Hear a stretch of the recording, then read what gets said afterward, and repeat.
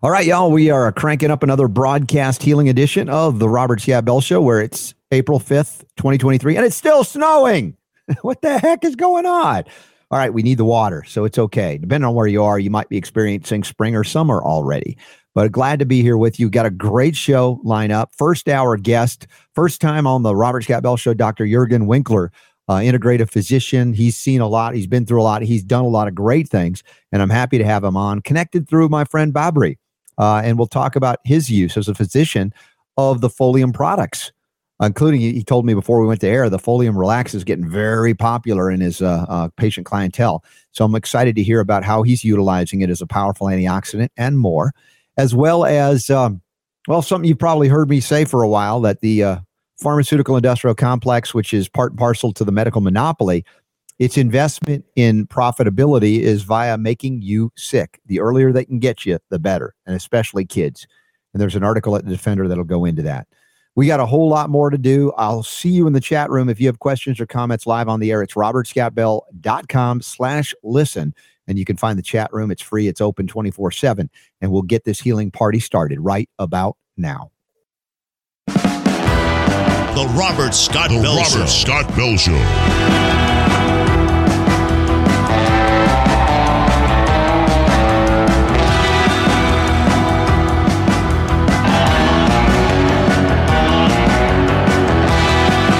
The voice of health, freedom, and liberty. The Robert Scott Bell Show. Ready to go however we got to go here in the midst of a winter that doesn't end in certain areas. And, of course, the idea of climate shifting and changing. Again, the nature of nature is change. And we are here to roll with it. The survivability is not the most fittest. It's survivability the most adaptable. How adaptable you are. In terms of, the microbial world, that means it may be expressing new genetic material to adapt to an environment that is changing artificially, or some might be saying sometimes naturally. But the idea is, how do you heal? Part of it is adapting to the environment, but part of it is altering the environment that to create an environment that supports your life, supports your health, supports the vital functions of your cells. And that which supports them includes something known as a microbiome. And the alteration of the terrain of your gut is enough to have microbial life forms manifest and proliferate that weren't there before, or if they were there hanging out in a kind of a beneficial way. And now suddenly they're looked at as evil twins of some kind. They are out to get you. They're going to kill you. That's what they call often an infection. The question is the infection the cause of the infection, or is the terrain corruption that gave rise to the growth of certain microbial life forms that you don't like? Is that the cause? It's sort of a chicken and egg question that we are not shy about talking about here from time to time. And we'll get to that. But in terms of creating dis-ease or diagnosed diseases, how much of a role does the pharmaceutical industrial complex play in actually setting the stage for a very unnatural and artificial manifestation of things that they then sell you stuff like drugs that they then profit from? And then the question is that conflict of interest comfortable for you when you go to somebody who profits from your ongoing sickness? Or where are the concepts in maybe ancient healing modalities or villages in ancient lands where the concept of caring for the people in that culture or community, given over the responsibility, at least in part, to a healer of some kind, when that healer was compensated only when everybody was doing great, when everybody was well, when everybody was healthy? And I posit the question, what is the motivation of our so-called medical system? In a system where they only get paid when you are sick and when you are managing those sicknesses. And that was part of the question that we asked in the documentary film, Utah Safe and Effective, ? As we spotlighted a number of people who had been injured by the COVID jab, more than we could fit into the film, and then went into these institutional conflicts of interest between medicine and state, medicine and media, medicine and even church, fascinating. And I hope that you'll watch that. It's absolutely free for anybody from around the world, wherever you are. Go to utahsafeandeffective.org and you can watch that, share that. And it's very heavily referenced. So if you want to share it with a physician, a doctor, a scientist, everything is also outside of the film hyperlinked, so you can actually investigate where we got the information from, so you can see we didn't make anything up. Very, very heavily reviewed and validated. So utahsafeandeffective.org. I want you to check that out. Now, as far as the opening story, again, the Defender doing great work here. They're covering a recent video interview by Russell Brand, the comedian Russell Brand out of England. The more I hear about this guy, the more I like him. Although I know there are many people out there saying, well, he's just controlled opposition. And I know everything's controlled opposition. I mean, we can't have a communication. We can't have a discussion because everybody's controlled opposition. At what point do you go, you know what? The Spirit can move somebody, even who's on the inside of these, let's say, organizations, to do something good as well. And to recognize that there's more to life than nefariously controlled opposition.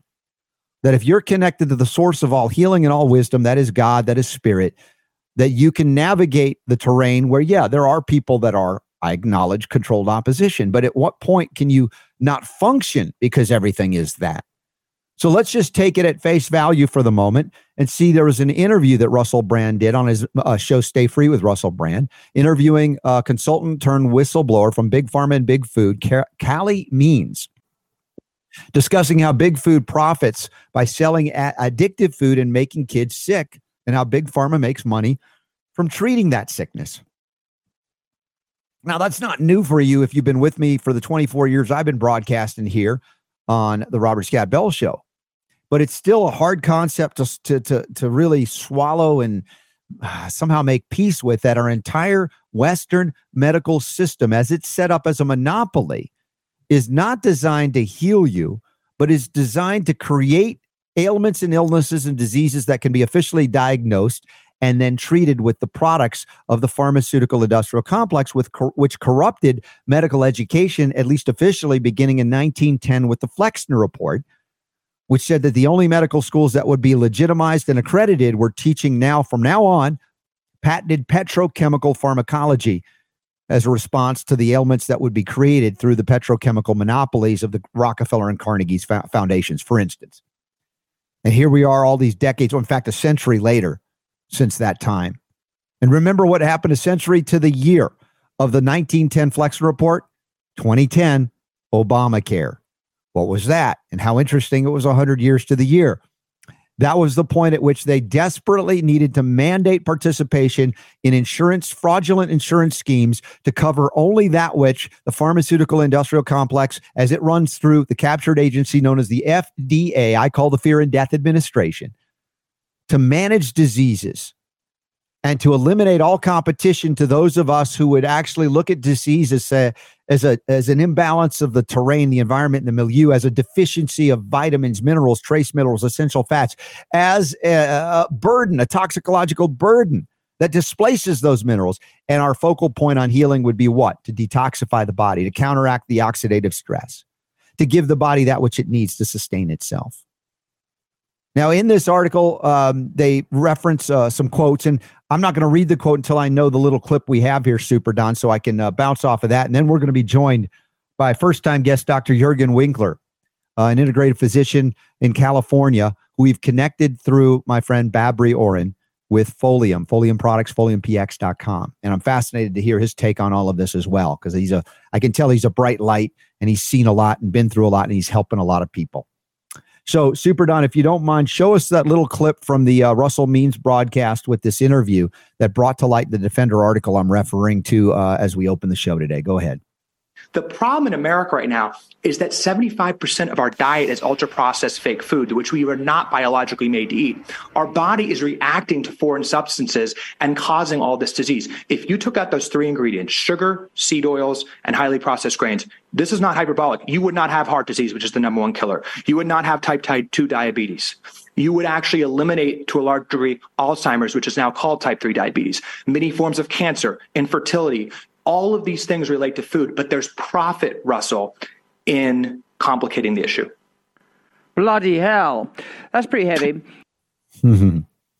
Yeah, this is part of the conflicts of interest I've been talking about, and in the documentary film I mentioned, we reference that if you are profiting from disease, your incentive is to maintain disease completely, continuously occurs.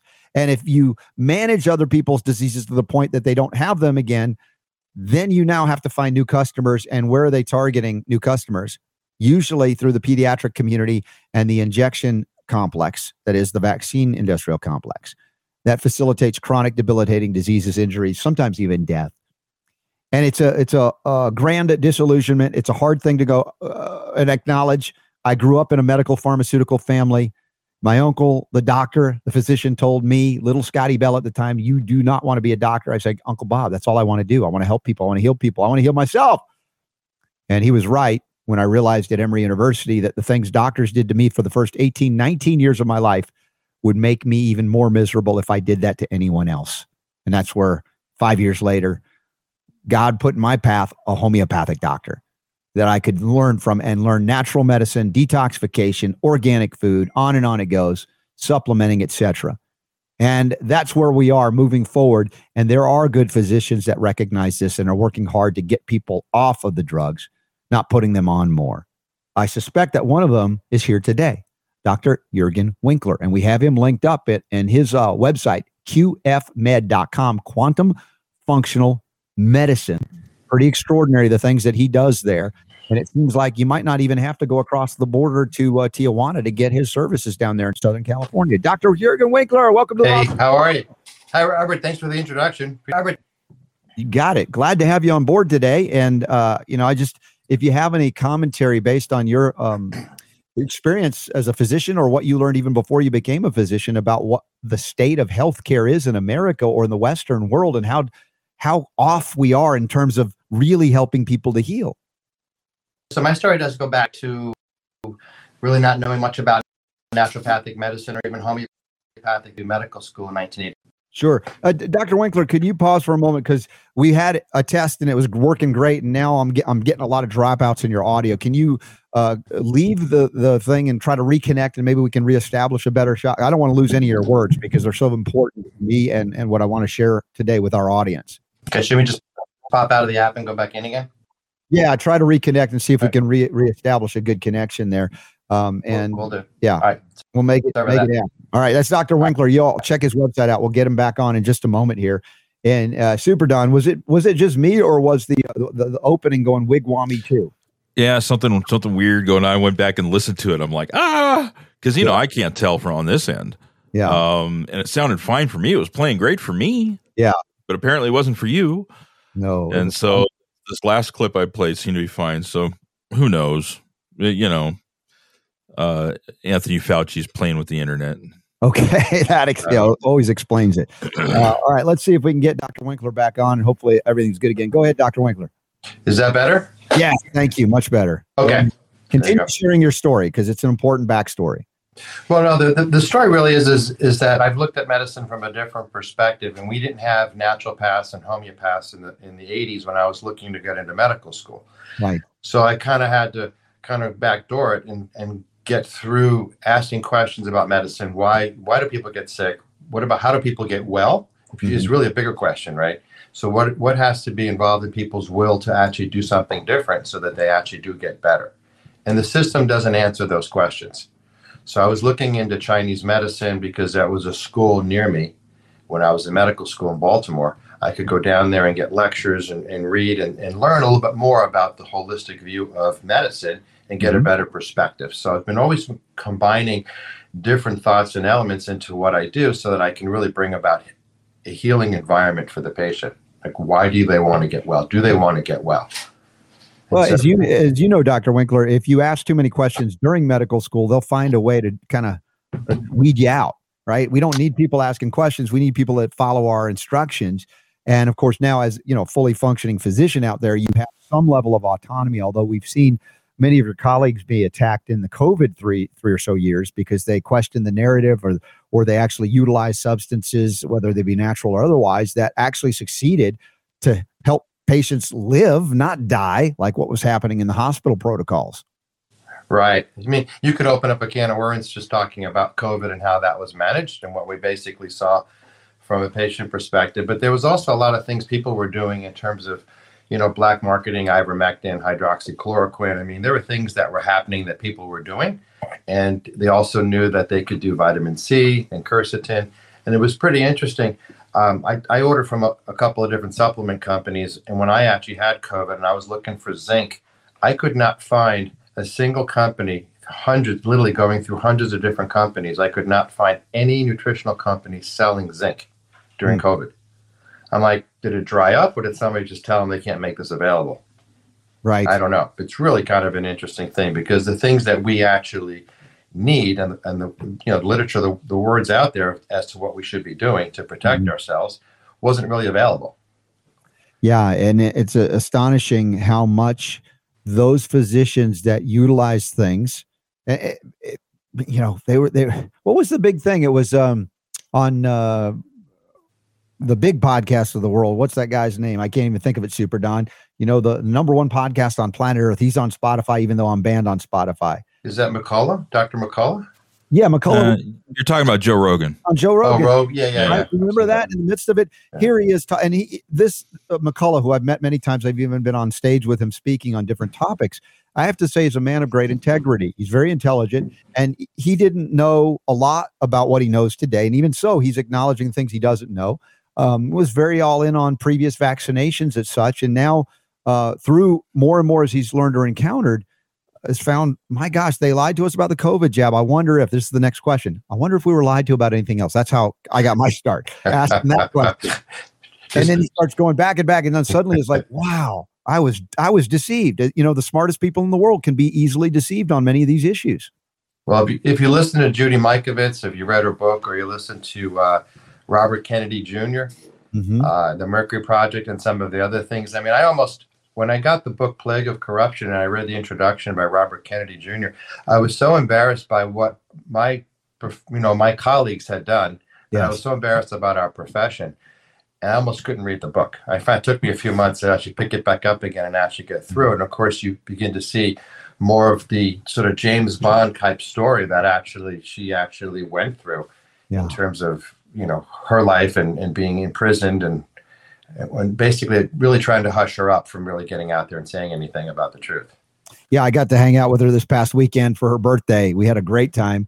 And in the history of Judy Mikovits, I didn't realize initially, it took me years later to find out, I was the first interview she granted and gave after the gag order was lifted. Oh, wow. Speak again. I had, I was very suspicious of her. And I told her this. I was like, you're coming out of an arena of corruption like I already knew, because I had studied about the scam of AIDS and HIV. I'd interviewed dissident doctors like Professor Peter Duesberg, Harvey Bialy, protease inhibitor inventor David Rasnick out of Georgia Tech. I mean, all these people questioned the entirety of the causation hypothesis of AIDS. And not that AIDS or immune deficiency wasn't real. I mean, that was real. But what the cause of it was radically different than what they claim. And Fauci had his fingerprints all over all of that. And so interviewing Mikovits about it, I'm like, are you, which side are you on? Right. And of course, I've come to know her and I love her dearly. She's just got a heart of gold. She's very spirit, Christ focused as well in her life. And again, this is the story of the history of medicine in the West, going back to what really opened my eyes when I first started learning homeopathy was the book or series of books called Divided Legacy by Harris Coulter. And I was like, oh my gosh, I'd never heard the word homeopathy in my first 24 years of life as an American. Right. Find out I go to Civil War museums, they're all filled with homeopathic medical kits from the 19th century. I'm like, how did they miss that?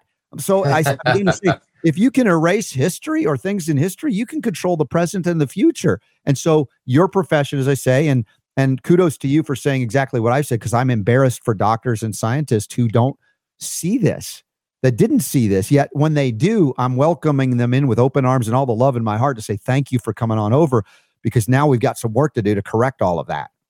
Yeah, it's an uphill battle, but every day you basically, the theme is, what are we going to do to change the face of medicine and how it's practiced on a day-to-day basis? But you can only do that, one person at a time, one patient at a time is a start, but really need to get it into the educational system. And really begin to reformat the whole thing. And that's kind of a big project. Oh, it's huge. Now, if I go to your website, we have it up, qfmed.com, Quantum Functional Medicine. And you look at services. I hit that services tab. I'm like overwhelmed with all the services you offer.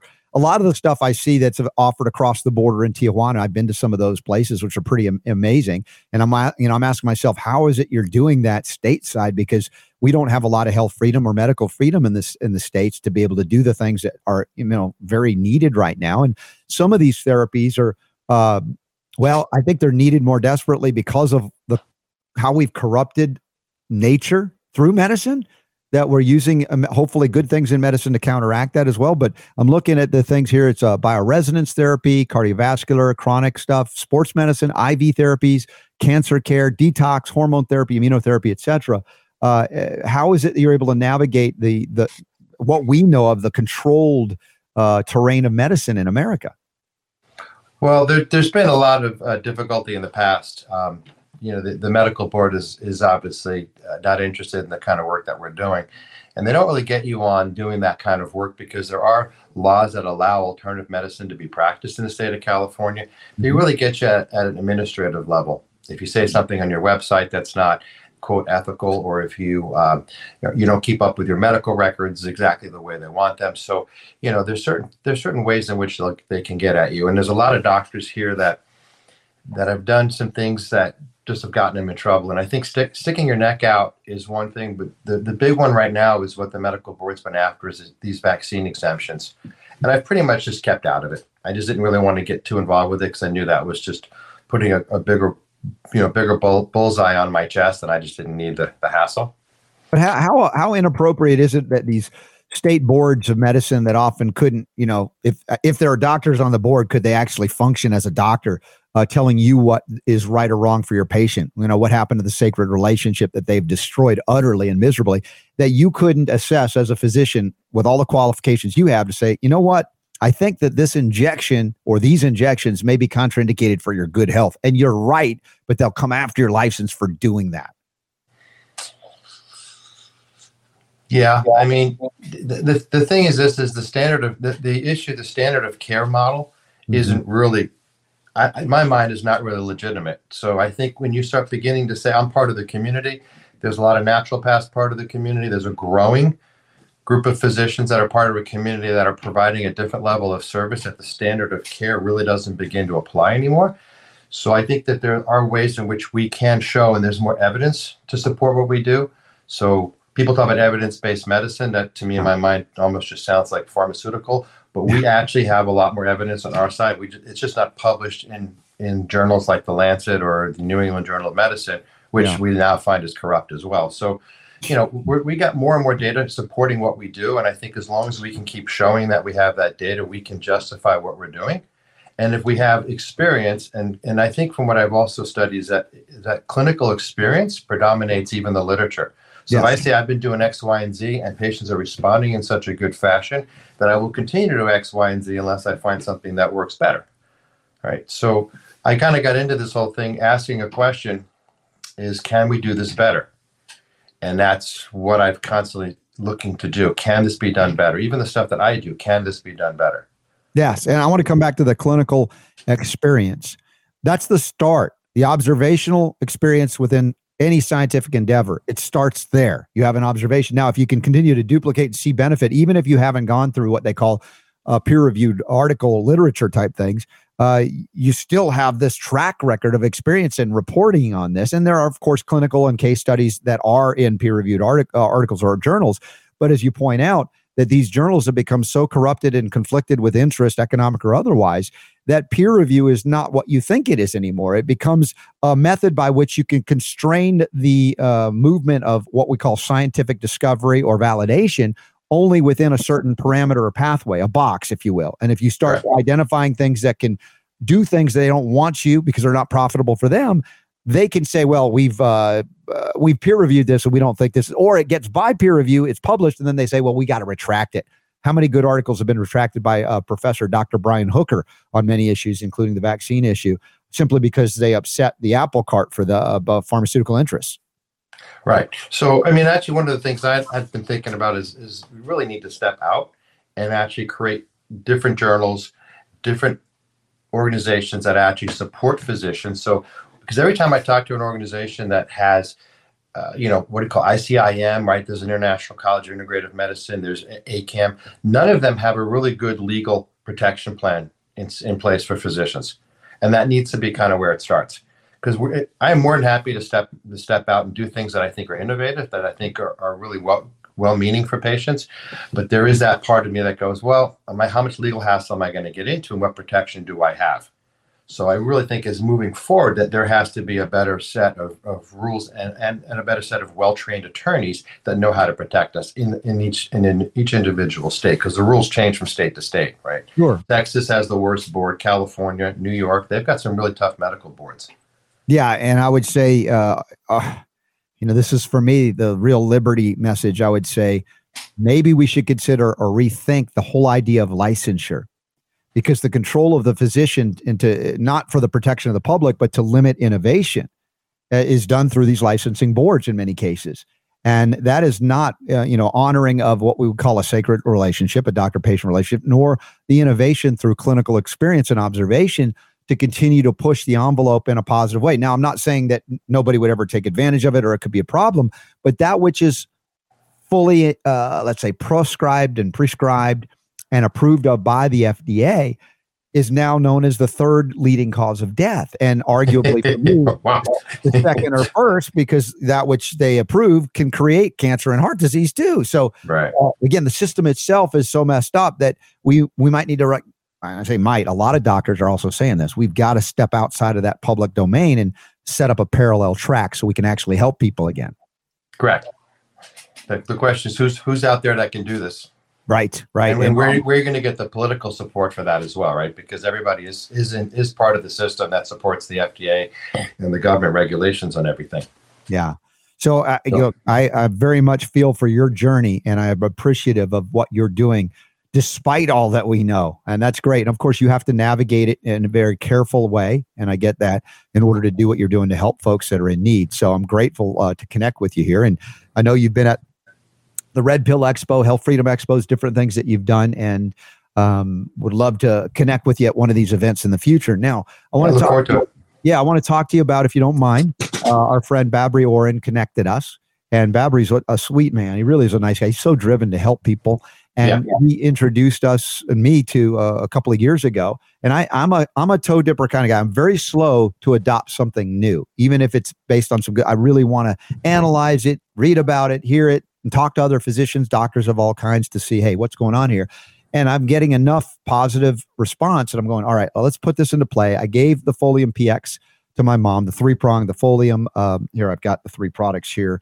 These are the Folium Super Antioxidant. This is a Folium PX I'm holding up here. Then the 3-pronged approach I talk about now is the Folium Immuno. Right. Relax. And my mom got on it in 2 weeks. And I described to you briefly before we went to air. She's in her 80s and that wasn't doing as well as she had for much of her life. She's not on medications and things, but lost a lot of the energy and a lot of functionality. And then 2 weeks after going on the Folium, she got energy back. She slept better. She went out dancing in the new year. She danced on her 89th birthday. I'm thinking, dude, there's something extraordinary. I talk about it as a Chernobyl level antioxidant. Talk to me about your experience, if you don't mind. Yeah, so I've been probably looking at this for about 5 or 6 years. I think I've known Babri since 2017, somewhere in that time frame. And we've looked at that. We've used that particular product, Folium, quite a bit. We use it for almost every person that gets a PET CT scan or any particular exposure to radiation. We have everybody taking that. And so when we started with that, which we got good results with, and we also noticed that people with joint aches, people with other inflammatory conditions would respond really well. So we continued with using it on a regular basis. It became part and parcel of almost every good program. Like we talk to people, they need their multivitamins, you need your fish oils or whatever you're taking, your vitamin D, but you really need something like a strong antioxidant that also detoxifies the body. So I've used this and done some research on my own. My free radical levels will drop when I take this product.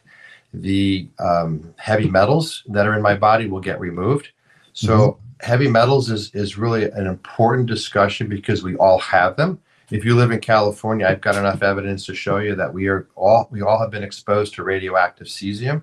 It's all over the West Coast. It's all over the fish. Yeah. And so if you're eating fish and you're going to get exposed to mercury and cesium, you should be taking something like Folium to offset some of the negative effects of that. And then also know that we're being exposed to thallium, thorium, uranium, aluminum, and barium. Just sort of look up in the air and ask yourself what's being dumped up there. Mm-hmm. But we're seeing it, and I'm seeing it on heavy metals testing as to what people are being exposed to. So something like Folium is really going to be a big player in keeping people healthy moving forward, because we're just seeing more and more toxicity, and you can't get away from it. You mentioned to me, and I like what you do too. This is kind of what I try to do, is put it to the test, right, in your own body. Right. And you had taken 12 Folium capsules in a day and then analyzed what was coming out. Did you see evidence of binding and excreting? Yeah, it was really interesting. So I took 12 capsules in the morning. So you can mix, actually, interesting thing about Folium is you can open up the capsules and mix it in green tea, and you get a little bit of a better benefit. I don't know if Bobby has told you that. No, this is great. Yeah, so it makes the tea a little bit bitter, but I always use an additional amino acid called glycine, because glycine is slightly sweet, so it offsets any bitter taste. So I was putting that in with that mixture. So I basically took 6 capsules and put 6 of them in green tea and drank that. So I was getting that in there pretty quickly, and then for the next 12 hours I collected my urine, and so we then send that to the lab. So I don't remember the full extent of what we did, because it's been years ago, but I remember pulling mercury out, pulling lead out, pulling aluminum, cesium, barium. The things that we get exposed on a regular basis do come out with repetitive use and ongoing use of yeah, and this to me doesn't preclude the use of things like selenium, which we know also can have an effect like that as a powerful antioxidant. But as I'm looking at the ingredients here, and maybe talk to me about some of this. The extract of pine bark parts, including needles, bark, and cone, as well as grapeseed. Right. And these are botanical ingredients made by God, not by man, but collected in this formulation to counteract some devastating things man is doing. Yeah. So there's an interesting book written by I cannot remember his first name, Cass something. He wrote a book, and he was talking about where antioxidants actually are stronger in the plant world. And he said, if you're down in, let's say, the Peruvian forest someplace, right, in the jungle, they're not really environmentally stressed, right? There's probably some heat, but they've got plenty of moisture. But if you go further north into the tundra, you got pine trees that are actually growing and thriving in an environmentally challenged, very hostile environment. Place. So therefore, there's probably greater protection in those particular plants than there would be in, let's say, the jungles, right? So if you look at that kind of thing, so pine trees, if you think about it, in the middle of wintertime when it's cold and it's freezing, they're still green. So what's protecting them from still being the color, that natural color? So it makes sense that something that like pine needles would do something healthy to our bodies as well. And I think that's kind of what they really discovered, right? The products that actually are environmentally challenged have greater amounts of antioxidants and are more powerful put into a product that we can take. That sounds like something Cass Ingram would write about. Maybe Cass, I remember I read a couple of his books. Yeah, he was extraordinary. And yeah, you're right. In this regard, we look at the natural world and say, what adaptive strategies have developed in certain species of plant or animal life, and what can we learn from that? How can we apply that?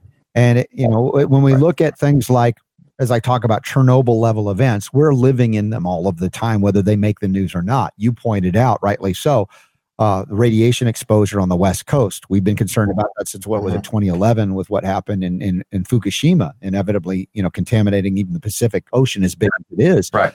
And mercury, of course, is ever present in the environment, but more so since man in the Industrial Revolution.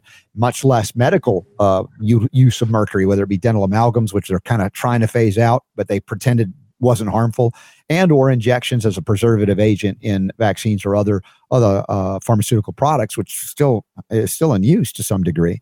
And yet, I've always said, what can we use to counteract that? That's why I keep coming back to selenium and other minerals and antioxidants. But this thing seems, again, next level. It seems like you've had some experience with that. Yeah. So Rob, what's really, really crucial to understand is selenium is a really good product to take, as is zinc. But mercury knocks those particular things out of the center of the molecule in which selenium and zinc actually operate. So you have to get rid of the mercury to get the zinc and the selenium back in again. Well, even though they're used to bind it, but it depletes them, the mercury presence. Yeah, but it shows up in a hair analysis. So if you actually see high levels of zinc and selenium in a hair analysis, then you go back and say, well, what's causing that? You probably have mercury. Yeah, I agree. Because that will block that, right? So cadmium is also another big one, and lead. If you get cadmium, lead, and mercury, you really start having a lot of damage in the body. So getting them out and then replenishing them at the same time, right? So the antioxidants will pull those things out, but you want to go back in there. You want magnesium, zinc, potassium, selenium, all the things that we actually need, which would otherwise be in our food. It's just no longer correct. there. And we're not eating food that's rich with those minerals. We're not eating like our ancestors. Right. I've seen, again, a lot of overuse of zinc and vitamin C resulting in even more copper depletion. And copper has been almost 80% reduced from when they first started analyzing the soil. So we are dealing in massive deficiencies. And that's how we go ahead. There's a super easy thing that you can do, and that's called mineral taste testing. We do it in the office all the time. It's basically you're taking those concentrated minerals, and all you do is put a drop on a spoon and just taste it. If it tastes sweet, you're deficient in that particular mineral. If it tastes bland, you probably have adequate amounts. If it actually if it tastes horrible, you have excess amounts. So that is actually a 9-fold program. We buy it off of Body Bio. We get it from bodybio.com, and basically that whole mineral taste testing kit does iodine, potassium, magnesium, zinc, molybdenum, manganese, copper, chromium. We are suffering pretty much from a chromium deficiency on most people because of the amount of processed carbohydrates and sugars in our diet. So that's a big issue. Chromium repletion is like a whole separate topic because you have to spend a lot of time getting that back in again. Right. So you can actually really simply do this on a monthly basis on yourself, weekly if you want, and you can replenish it with the actual liquids until you get to the point that you don't taste it or it begins to taste yucky. Then you realize, okay, I've got enough of that. Have those tests been independently analyzed to cross-reference levels? Because I'm suspect by some of these mineral tests that they test one area of the body. Like if we were to see a heart attack victim soon after that heart attack and took their blood, they would test off the charts for copper. Not because they're copper toxic, but because their body is dumping copper to manage the systemic inflammation and damage and help to elicit repair. So interpretation. Right. Elicits more VEGF. Yeah. A good question. So there are enough labs out there that actually do measure minerals. You could do minerals, vitamins, amino acids, and other things. You can even look at antioxidants. I'm surprised Folium isn't on that, but we use cellular sciences.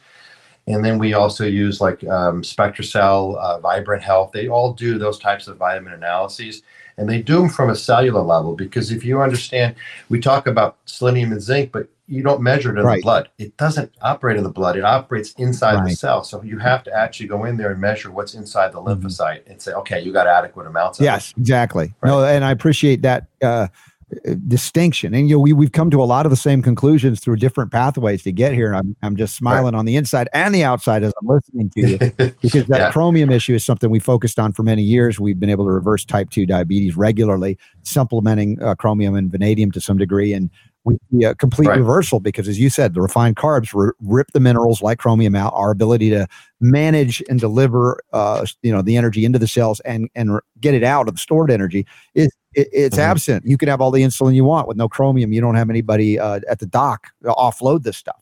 So again, it's a very critical part. Now, I have a question from our audience about the taste test kit thing. Can you say the name of the lab or the website if people can access that?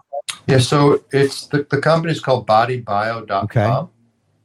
And if you go on that website, you go through their supplement list, and they have a number of different liquid minerals, but they have a kit with 9 minerals in it. And those are the ones that you can order. And you very simply put a drop on the spoon, taste it, and you have your answer immediately. It simplifies it, so folks. It's pretty easy to do. We do it in the office, but I think there's a level of accuracy because patients that are like overweight and diabetic or pre-diabetic have chromium deficiencies. Yeah, absolutely. Right? So in certain circumstances, like with high blood pressure, you would think that their potassium, magnesium levels should be low. It depends upon whether they're supplementing it or taking it right before, right? So you have to kind of, hey, don't take your supplements. Let's avoid these for a day or two. Let's get a baseline and see what you're actually or possibly deficient in, right? So we do a lot of in-office testing for that purpose, like looking at free radical damage, looking at even oxalates, right? Oxides are byproducts of metabolism that come out of the gut. And if those are present, those cause mitochondrial damage. It's very easy to assess in the office as a urine test, right? So there's so many things you can actually do. And honestly, it's all on Amazon. It's not hard to find out. I mean, I dug through some of these things. You buy these little kits. They're urine dipsticks, and you can get a lot of information. Even your vitamin C. Are you taking adequate amounts of vitamin C? You can do a dipstick on that. It's very easy to do. We're talking with Dr. Juergen Winkler, and he's at Quantum Functional Medicine, qfmed.com.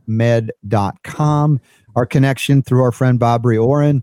Bobri is a wonderful man. He's introduced us to the Folium products, Folium PX, and as we said, they have the super antioxidant formula to start with, and you got Folium Immuno. And then you had mentioned to me that a lot of your folks coming to see you are really digging the Folium Relax. What's going on with that? Yeah, so it's kind of nice in terms of improving sleep quality and just overall anxiety. I mean, the whole spirit of fear and anxiety that kind of swept the planet. I think the Folium Relax is kind of a nice product to kind of put people back into balance again. So, and also helping with sleep and mood. So it's a nice little combination of things. Nice. For those of you who want to get these things directly, you can go to foliumpx.com. We have it linked up. You can use the code RSB10, or if that doesn't work, just reach out to them. Someone, even Bobri, might get back to you to hook you up and get you connected. One of the things I wanted to make sure we understood about all your services there, you had sent Super Don a little video somebody went through. It's not fancy or anything, but maybe you can talk us through if they were to visit you. And what Sure. part of it's in California where you are at? We're in Carlsbad, about 30 miles north of San Diego. Very good. So Carlsbad area between San Diego, LA, but closer to San Diego. And maybe you can talk us through what we're seeing here as we watch this video. So let's see if we can get that visual. There it is. It's just that we're in the second story, so this is the entryway. We kept it kind of small. I keep it modest. It's basically just an entryway. We have that's a PEMF room where we're using a pulse electromagnetic field device for really healing wounds and giving people lymphatic treatment. This is our reception area, front desk area. This is the hallway that goes down. This is the admin office. Then it goes down the hallway. You'll see my office is here. A lot of times I spend time talking to people. I also write up things on the diagram on a board. So there's a board on the right-hand side, which we put up a lot of things. I hired a naturopath, Dr. Alrajan. She's joined me last year. She's doing really well. And so that's her office. We have a couple of things out here just to decorate in the office. We have a portable ultrasound device in the office. We also have a 12-watt laser, which is on the second shelf there, which is also very helpful for treatment of anything musculoskeletal or even blood. We use a lot of dyes in the office. You see that particular machine is a Zotzman machine that is for giving ozone into the blood, pulling the blood out, ozonating it, and putting it back in again. This is a very unique device called the Weber laser. It is a fiber optic device that actually will go into the vein, and we will add a photoactive substance and then charge that substance with light. Very cool. Low level energetic light. Well, I appreciate the brief tour for those of you interested. I know there's a lot of medical tourism to Mexico, and I understand why. And there's a lot of good things happening there, but I wish there were more stateside. But I know you have to navigate a very dangerous regulatory environment despite the good work you're doing. And I'm just grateful that we could connect and let our audience know from around the world and the United States as well that you're there. Yeah, the same for you. I mean, you're getting the word out. You're connecting with a lot of people. You and I know a lot of the same people that have been out there promoting integrative medicine, promoting really an improvement in the quality of medicine that can be delivered in this country. So keep up the good work as well. But thanks for the time, too, Robert. Grateful to connect with you, Dr. Juergen Winkler. Everybody check him out, Quantum Functional Medicine, qfmed.com. We'd love to have you back on because we can go anywhere on these subjects, and I know you're there, so appreciate it. Yeah, there's a lot of fun things to talk about. Yeah, for sure. Well, stay well and look forward to seeing you at an event, hopefully near you or wherever you end up being. All right. Thanks, Dr. Winkler. Thanks, Robert. Appreciate that. Yeah, great guy. This is the thing I've been asking Bobri about.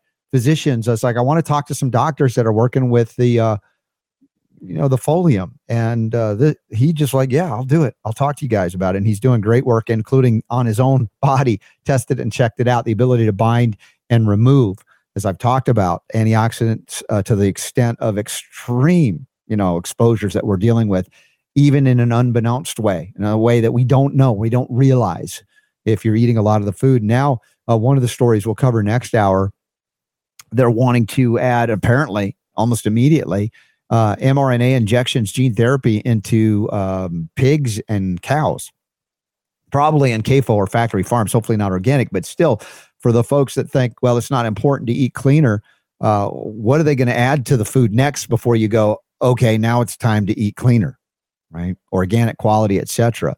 And, if you are kosher, you better hope the rabbi has superpowers to pray away mRNA injections if the meat you're eating is kosher yet injected with this stuff. I'm just saying.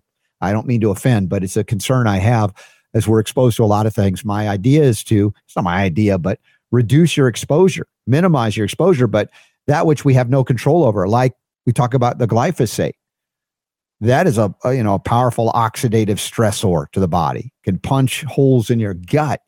And yeah, we've been using the dimethylglycine, the DMG, the inter-DMG from Nutritional Frontiers, which is amazing, but I would not want to be without the Folium at this point. The more we learn, the more we know, the more we need to counteract. And it's not just waiting for another Chernobyl disaster or another derailment in East Palestine, Ohio. It's recognizing that we are all exposed through food, water, and air to substances we've got to counteract, and going to the wisdom of creation and nature herself and finding these substances that are put together in a beautiful way with the Folium. And if you go to foliumpx.com, you can see the three-pronged approach, some of which we've talked about. If Babri can connect, I'm happy to have him on. I know that it's a challenge sometimes for the technology there, but I am encouraged by what I'm learning every day more and more. And I would encourage you all to put it to the test like Dr. Juergen Winkler has done thus far. So thanks, Dr. Winkler, for being on board today. All right, what else we got here? I got a story about ADHD, interestingly enough. This is in Study Finds, and it's linked up in the show notes at robertscottbell.com. And you can see this headline, Microbes Causing a Leaky Gut May Be Triggering ADHD in Children. Of course, my question is, maybe it's yours too, why is there a microbial imbalance? And as you go through the article, you see that indeed they're talking about opportunistics, in a sense, like Candida albicans, that occur and exist in all of us, but why in more abundance and proliferation than in others? And that correlates to things like ADHD in kids. It's associated with leaky gut. And even though I know that Candida albicans overgrowth can contribute to leaky gut, the question is, why is it overgrowing in the first place? Could it be a history of use of antibiotics or even one round of antibiotics not properly corrected? And when we get to the question of correcting antibiotic damage, it isn't just about putting probiotics in to the corrupted environment, because the environment itself has to be corrected so that the balance can be restored and then maintained. Other things that they reference in this article, let's see, and they say, they acknowledge ADHD. They call it a neurodevelopmental disorder affecting behavior. They acknowledge it may develop from a multidimensional pathophysiology, fancy words, right? Including the bidirectional signaling pathways between the brain and the gut-brain connection, right? Gut-brain axis, it's called. Gut microbiota, connection to the central nervous system. How does it impact? I mean, we've talked about parasites, not only in the animal and kingdom, but the insect kingdom, causing, turning certain insects into zombies, basically. Is it far afield to consider that your microbiome imbalance can result in all kinds of emotional and behavioral disorders? So they looked at, the dominant phylum was Ascomycota or Mycota, followed by Basidiomycota and Mucoromycota. And they were also present in those with ADHD, but they said, here's the thing. The Ascomycota was significantly higher, while the Basidiomycota was lower. So we see an imbalance, opportunistic or dysbiosis present. Now, the penchant for the antibiotic-focused physician is, well, let's target somehow, or let's use antibiotic or antimicrobial drugs to tamp that down. But that only makes worse the dysbiosis by attacking the integrity of biodiversity there. So for me, if I'm looking at this, I'm going, okay, we know that there's some things overgrown, some things undergrown. What I want to do is neutralize, if you will, level the playing field and restore the home for the microbiome, so that if you decide to do pre and probiotic therapies, that they have the right home to repopulate. Because if you have the wrong home, you can even put good guys in. And as I said before, you can have them, they will express stored or just kind of hanging out DNA to survive a hostile environment to them if they're able. And that creates, again, a situation of imbalance because you didn't correct that damage to the lining of the gut itself, the villi, etc. So there's a lot of things to consider beyond just using antimicrobial drugs or even natural antimicrobials like silver hydrosol, which I've utilized safely, that does not result in dysbiosis, does not result in opportunistics or damage to the microbiome biodiversity. So let's go, the Candida albicans was the most abundant fungus in the gut, and its levels were much higher in ADHD. Yes, yeast overgrowth is very common today in many people. The current study I'm quoting now is the first to explore altered gut microbiome dysbiosis using the NGS platform in ADHD. Findings from the study indicated that dysbiosis of the fungal mycobiome, and intestinal permeability might be associated with susceptibility to ADHD. Now, this is published in the Journal of Child Psychology and Psychiatry. How many years, decades now have I been saying this? But it's like, okay, now they get it. Now the question is, do you have a doctor that's willing to work with you in this way, or do you have to become your own doctor? Now, however you get there, I don't mind so much that you get there. And the thing that I do and invest in mostly here in this show is to provide you with the opportunity to learn about these things and the tools that you can integrate into your home life, your family life, your work life, that could restore integrity to the home for the microbiome and all of the benefits that come from that. Now, some of the things that we talk about are beyond just antibiotics. I mentioned glyphosate, other heavy metals that can damage the home for the microbiome. In fact, I've argued that, and this is rooted in also the sciences, not Fauci. Fauci's not science.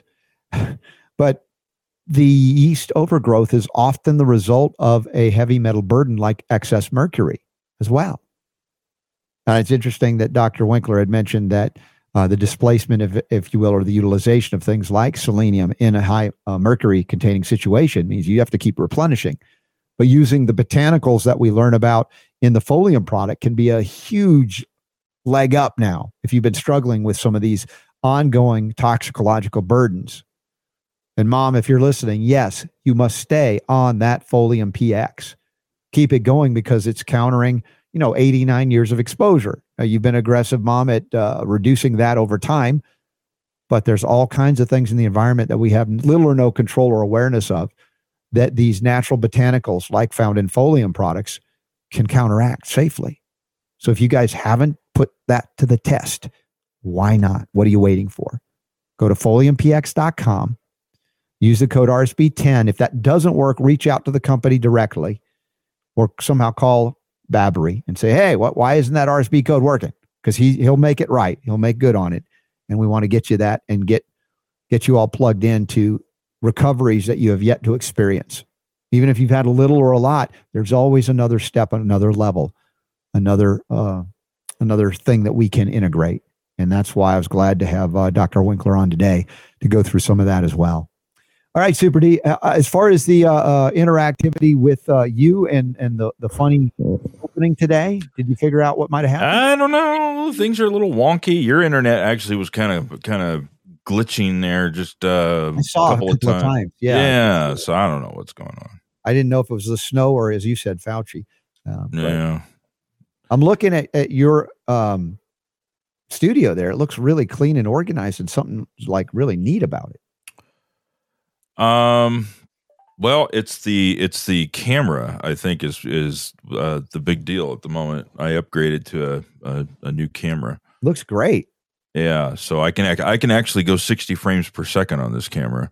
Whoa! In the right situation, but I can see your nose hairs. Yeah, you don't want to do that. So yeah, I've decided I'm going to start working. If you saw the rest of the studio right now, it would be like because I'm tearing everything down and going to do a few things here. So. Mm-hmm. Yep. Wow.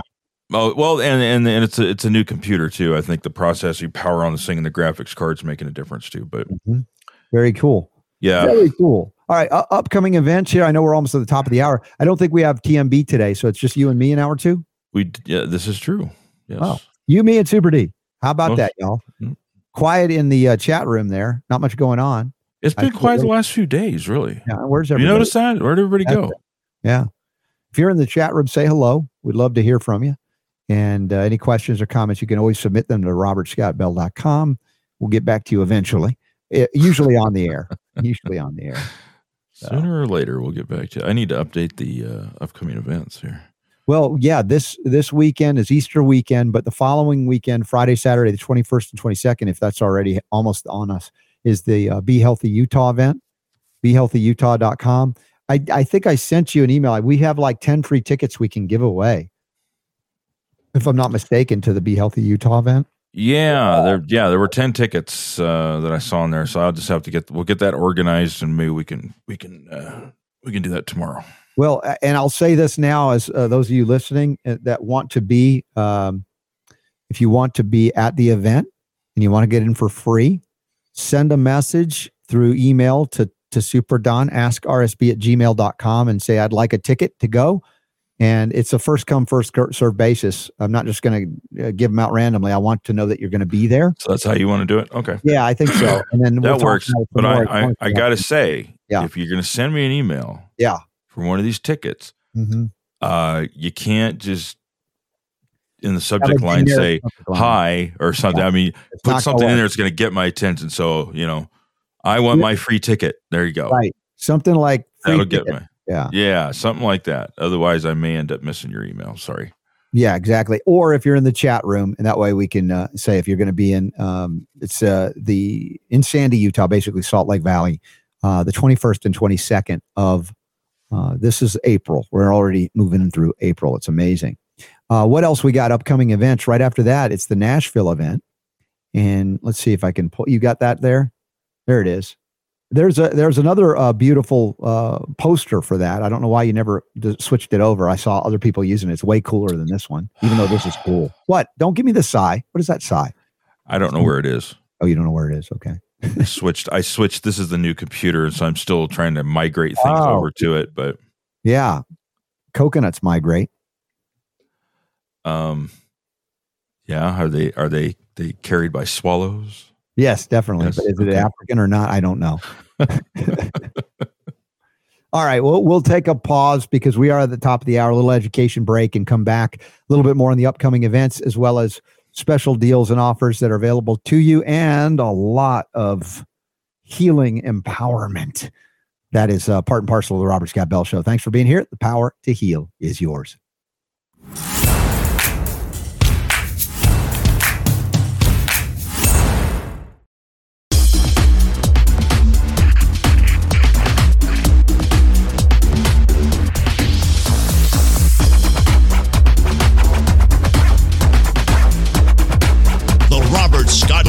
Scott Bell Show. What happens when you catch the bad guys in medicine and science dead to rights? No, seriously. I'm asking a question. What happens when you catch them? What do they do? Well, they probably want to distance themselves from whatever they're caught doing, or maybe deflect in a way by attacking others that are doing something bad or wrong, so you don't pay attention to what they're doing bad or wrong. And this is the essence. This is the essence of this article from the Defender by U.S. Right to Know. Headline reads: U.S. officials reluctant to criticize Wuhan lab. The Wuhan lab research. Why? Why are they reluctant? I mean, you think, gosh darn it, they're doing such bad work. I don't want anybody looking over at me doing whatever. But hey, look at the Wuhan lab. No, don't, because they're afraid that by calling out the actions of Wuhan lab, they'll reveal that they're doing the very same dang thing. Yep. They won't criticize Wuhan lab, U.S. officials, because they're doing the same thing domestically. That's according to an email recently revealed.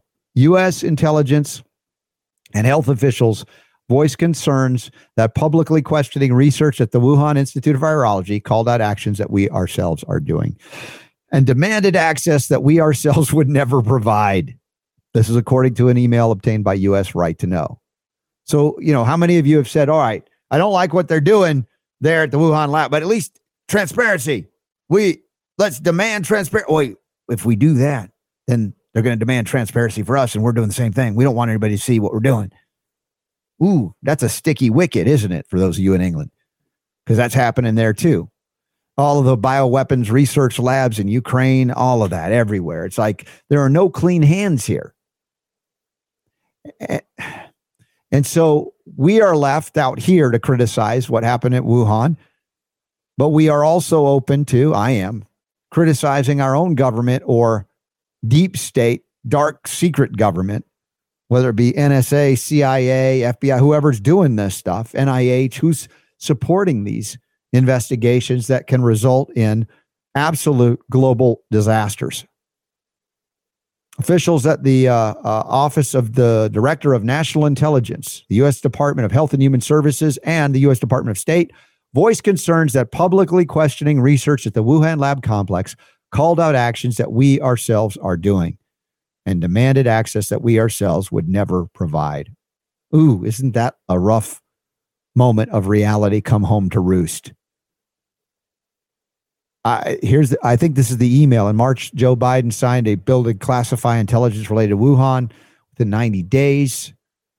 And then they're going, whoa, not so fast. This could end up blowing back on us because they'll see that all the stuff we exported to Wuhan, we're still engaged in, whether it be domestically or elsewhere, that we are funding directly or indirectly around the world. This is, again, an ugly part of self-reflection for those of us who believe in this country where this show originates, the American experiment in liberty and freedom, which we've long since abandoned. And we have mad scientists owning and controlling and running many of the agencies, or those that believe in and worship those scientists, or those that are profiting the conflicts of interest, the control, the capturing of themselves and their agencies, promoting horrible, dangerous agendas that are not even close to the origin point of the integrity of what I believe is right and good and righteous about the United States and its origin point. I'm not above and beyond self-critique when it comes to our own country. We've done things that clearly are not living up to the high ideals, and including the adoption of the medical monopoly, a system that would proclaim that it has the intelligence of our creator, or maybe greater intelligence than the creator, to alter creation itself for the purposes of what? Well, if it's the Faucis of the world doing it, they claim we're doing it just in case somebody else does it, so we can be ahead of the game and create the antidote for the thing that we create that has not been created yet because God didn't create it. That's something that man would do. Great excuse, right? We're going to do it first. So in case it happens, we'll have the antidote. In the meantime, the thing that we did first, we make sure it gets out to the world so we can use it to our advantage to lock down, to shut down, to destroy the economies of the planet, to usher in global governance, digital IDs, central bank digital currencies, 15-minute smart cities. All under the guise of, we are going to create this to protect you in the case of war that is conducted on a biological level. Biowarfare. The argument is we got to do it first, so somebody else is going to do it. I don't know how many of you are buying that as a legitimate excuse or an argument, but even they are on the inside concerned about calling out the things now they have to. They're forced to, even though they funded it, stuff that happened at Wuhan. Big dilemma, isn't it? And if you feel powerless to do anything about this, I'm not going to criticize you for feeling powerless in that way. I get it. I mean, you're not on the inside. You're not controlling and pulling the strings. You're not funding this stuff. Or if you felt like, I'm going to do something about it, or I have done something. I've written letters to Congress. I've written letters to the president. I've written letters to senators, and find out it doesn't do a whole heck of a lot. It's kind of like Jonathan Emord suing the FDA and winning, beating the government 8 times, and then finding out the other side of that, or the recipient of the loss in that court case says, we don't care if we lost or not. We're going to still do what we want to do. And you go, well, I feel kind of powerless there. I couldn't do it there, even as good as I am to do it there. So he decides, as I support him, to run for the United States Senate in Virginia to defeat Tim Kaine, because having someone like Jonathan Emord there would be of benefit, I believe, to us all, because of the impact he would have in that sphere of influence that he would gain with the knowledge and integrity that he would bring to it. Do I believe that it would eliminate the deep state overnight? No, not any more than if we got the right president, so to speak, to do that. It's part of the agenda to correct if we have an agenda here, but we're not hiding our agenda. We believe in freedom. You believe in freedom. That's why you're here. You don't want mommy, nanny, daddy, state government telling you how to live your life, what you can take for a disease that you, well, didn't have until government said you had to take something that created it, like a shot or a drug, or you have to eat the food that they're now wanting to inject with mRNA, gene therapy. We'll get to that too. I'm not encouraging you to feel powerless. I'm just acknowledging that the feeling is something we've probably all felt. Maybe currently we feel it. It's like, it's daunting. It's overwhelming. It's like, how do we, you can't fight City Hall, but now we're talking City Hall at the, the largest empire in the world, or global governments beyond even our shores and our borders, if we even have borders anymore. So I acknowledge the feeling, and I would then encourage you to go beyond the physical machine of what we know exists, the powered money interest, the entrenched conflicts of interest, the way the world seems to be working and has for a long time, and go, well, there's something that's got a little bit more power. Not with the intent of using violence or force, but acknowledging that there is a creator, God, a creator us all. Now, as we pray to God and ask for help, is it a plea that says, I will do nothing and you will do everything, God? Or is it a plea, God, please show me what I can do to make a change, to make a difference, to have some level of impact, if it is the right thing to do? And somewhat, I think of not my will, but thine, right? Acknowledging that, yeah, I have some smarts. I know some stuff, but I don't know as much as I think I would like to know.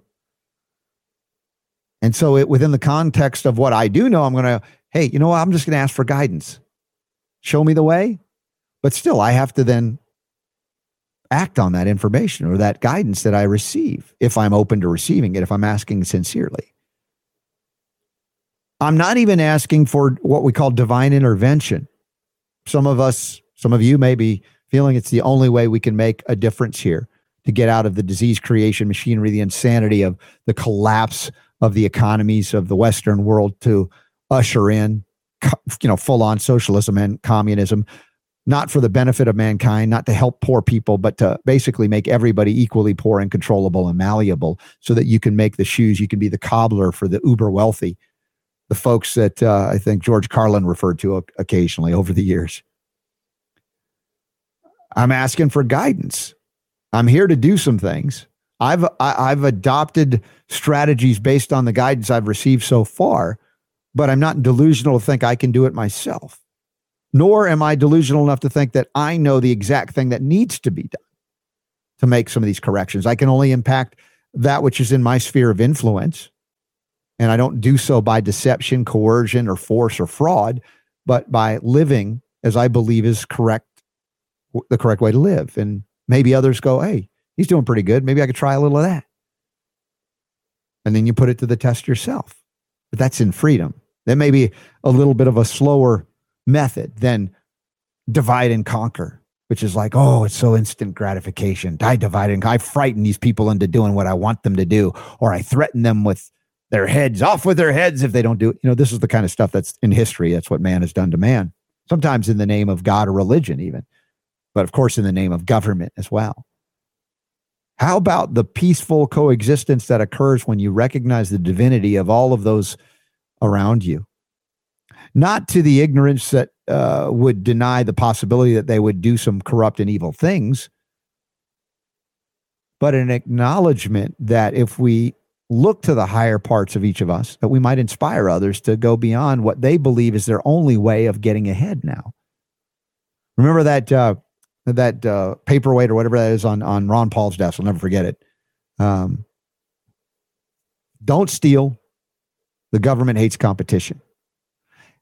It's basically, we have all of these examples that the only way to get ahead is to thieve, is to take, is to violate your rights. And then I can get ahead. It's like I can trick you, I can deceive you. Whereas those that recognize the materialistic goals of this world are not fulfilling truly, although it's fine to have material comforts and things. I'm not disputing that for those that want it, but to do so in an illicit, deceptive manner comes with a price. Some would call that karma. Some would call that sin. I would say it's an opportunity to learn from choices that we make. It's like, oh, maybe our priorities were off a little bit. It wasn't as fulfilling as I thought having, remember how many yachts do you need to water ski behind? As many as I want. If you want that, fine. That's the freedom we've been given, although much of that freedom has been altered in a very deceptive manner.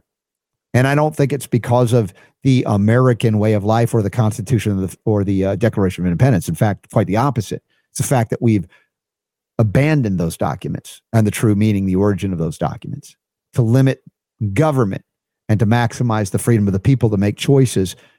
When we are left of our own accord to figure it out, we find, I think it's in our best interest to get along with one another rather than invest in gain of function studies to see if we can weaponize something before somebody else does. Then we'll pretend we have the antidote, the cure, which the cure is actually the weapon.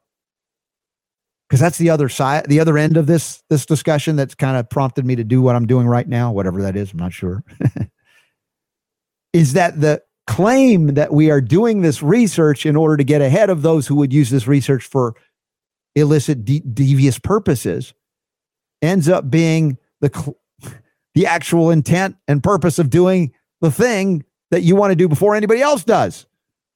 And then the weapon itself becomes what you claim to be the cure, the COVID jab, etc. So with that, I'm going to pause, check in with Super Don here, hour 2 on this Wednesday, the 5th of April. Some of you might be getting spring. I haven't seen it yet, except that I got a little glimpse of it by hanging out in Clearwater with my Nutritional Frontiers friends over the weekend, which was awesome. We had a little bit of snow on the ground, a little overnight dusting, but it's that time of year where you get the crappy snow and you're tired of it, but then it's melted and gone by afternoon. You're still making up for all the times I made fun of you from Florida. I'm getting tatered with snow every day. That's karma. Isn't that what they call that? Am I being punished? Leslie says it was 83 degrees yesterday. She's getting the farm ready every day to receive Blessed RSB Family in July. That's right, Leslie. Talk about an upcoming event that's going to be amazing. The RSB Family Union, July 14th through 16th, if I'm not mistaken there. An upcoming events tab. That's still there, right? I'm scrolling down to that one. After the Functional Medicine Expo and Advanced Medicine Conference Memorial Day weekend in St. Louis, we have the Goody Farms Homestead in Southwest Missouri, July 14th, 15th, and 16th. A weekend to remember. That's going to be amazing. And then we have the Las Vegas Biomed Expo, September 14th through 17th. And gosh, there's so much more. I know we got to update on the upcoming events tab. Yep. Yeah. Hey, that looks like a super widescreen monitor. Is that part of that new computer you said you had to get a repair and stuff? This is actually, it's the same. It's supposed to be anyway, the same size as the other one. It's just that it's got the low profile edges because I'm going to put a second one next to it. Oh, wow. I'm going to have dual. You're going to be surrounded.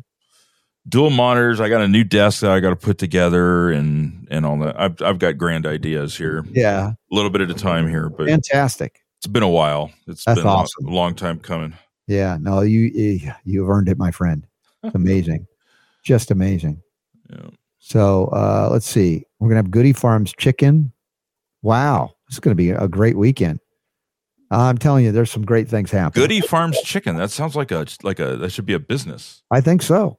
Goody Farms chicken. The farm to table that we're going to experience there. You need to get Super Don in your podcast suit, Leslie? Yeah, I'm sure Super Don will do that. Talk Goody Farms chicken with you. No, she needs to get me her podcast episode. Oh, okay. Never mind. Yeah, I misread that. She doesn't want to have me on her podcast. She should want to have that. Would be an interesting podcast. I want you know what? I want a piecast. There you go. How about that? 24/7 piecasting. Would I get sick of pie by then? Maybe, but it's worth the try. So we got some folks sounding off over here on Rumble. Yeah. Okay, because I don't get to see the Rumble stuff. So what's going on in Rumble? How are we doing there? Let me see here what I can do with this here. Hold on. Are you going to show me what it looks like on Rumble? Maybe. Now he's off microphone. I can sort of hear him in the distance. All right. Let's see. Maybe I can set this up so you can see here. Okay. Anyway, Daily James told me he is most looking forward to the pie in July. That's Leslie's husband James. Okay. You guys are probably going to have to arm wrestle for the pie, it looks like. Is that right? Who's going to battle with me? James?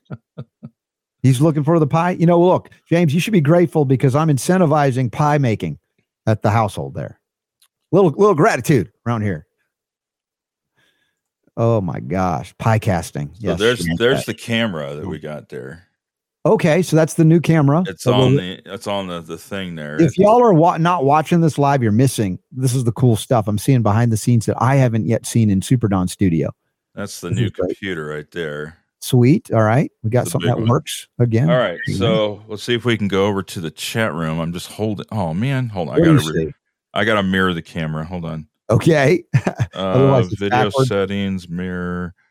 Okay. So we're going to go over to the chat room. Okay. See, and that's here I'm monitoring. I've got Fox News and I've got the Rumble video going on there on the other monitor. I wish there was a way that the Rumble chat was integrated so I could interact easily. But I can't. So we got Cetros Spotlight. Mm-hmm. Is having trouble with the apparently with the website saying that the watch and listen tab is not working. Maybe that's why we're having problems with people not in the chat room today. Yeah, I don't know. It's weird. I ought to just set this up like this. Right? That's cool. Anyway. So let me see. I'm going to refresh the page, my watch and listen page, to see if there's any problem for me. And so far, let's see. It's fine for me. It's working for me. Yeah. Let me go into. I put RSB, and now I am in the chat room, and I do see Chris is there. Hey, Chris, my buddy, and Catherine is there. I'm here every day, she says, but not active on chat because when your show is on, I listen while I prep dinner. Okay, Catherine.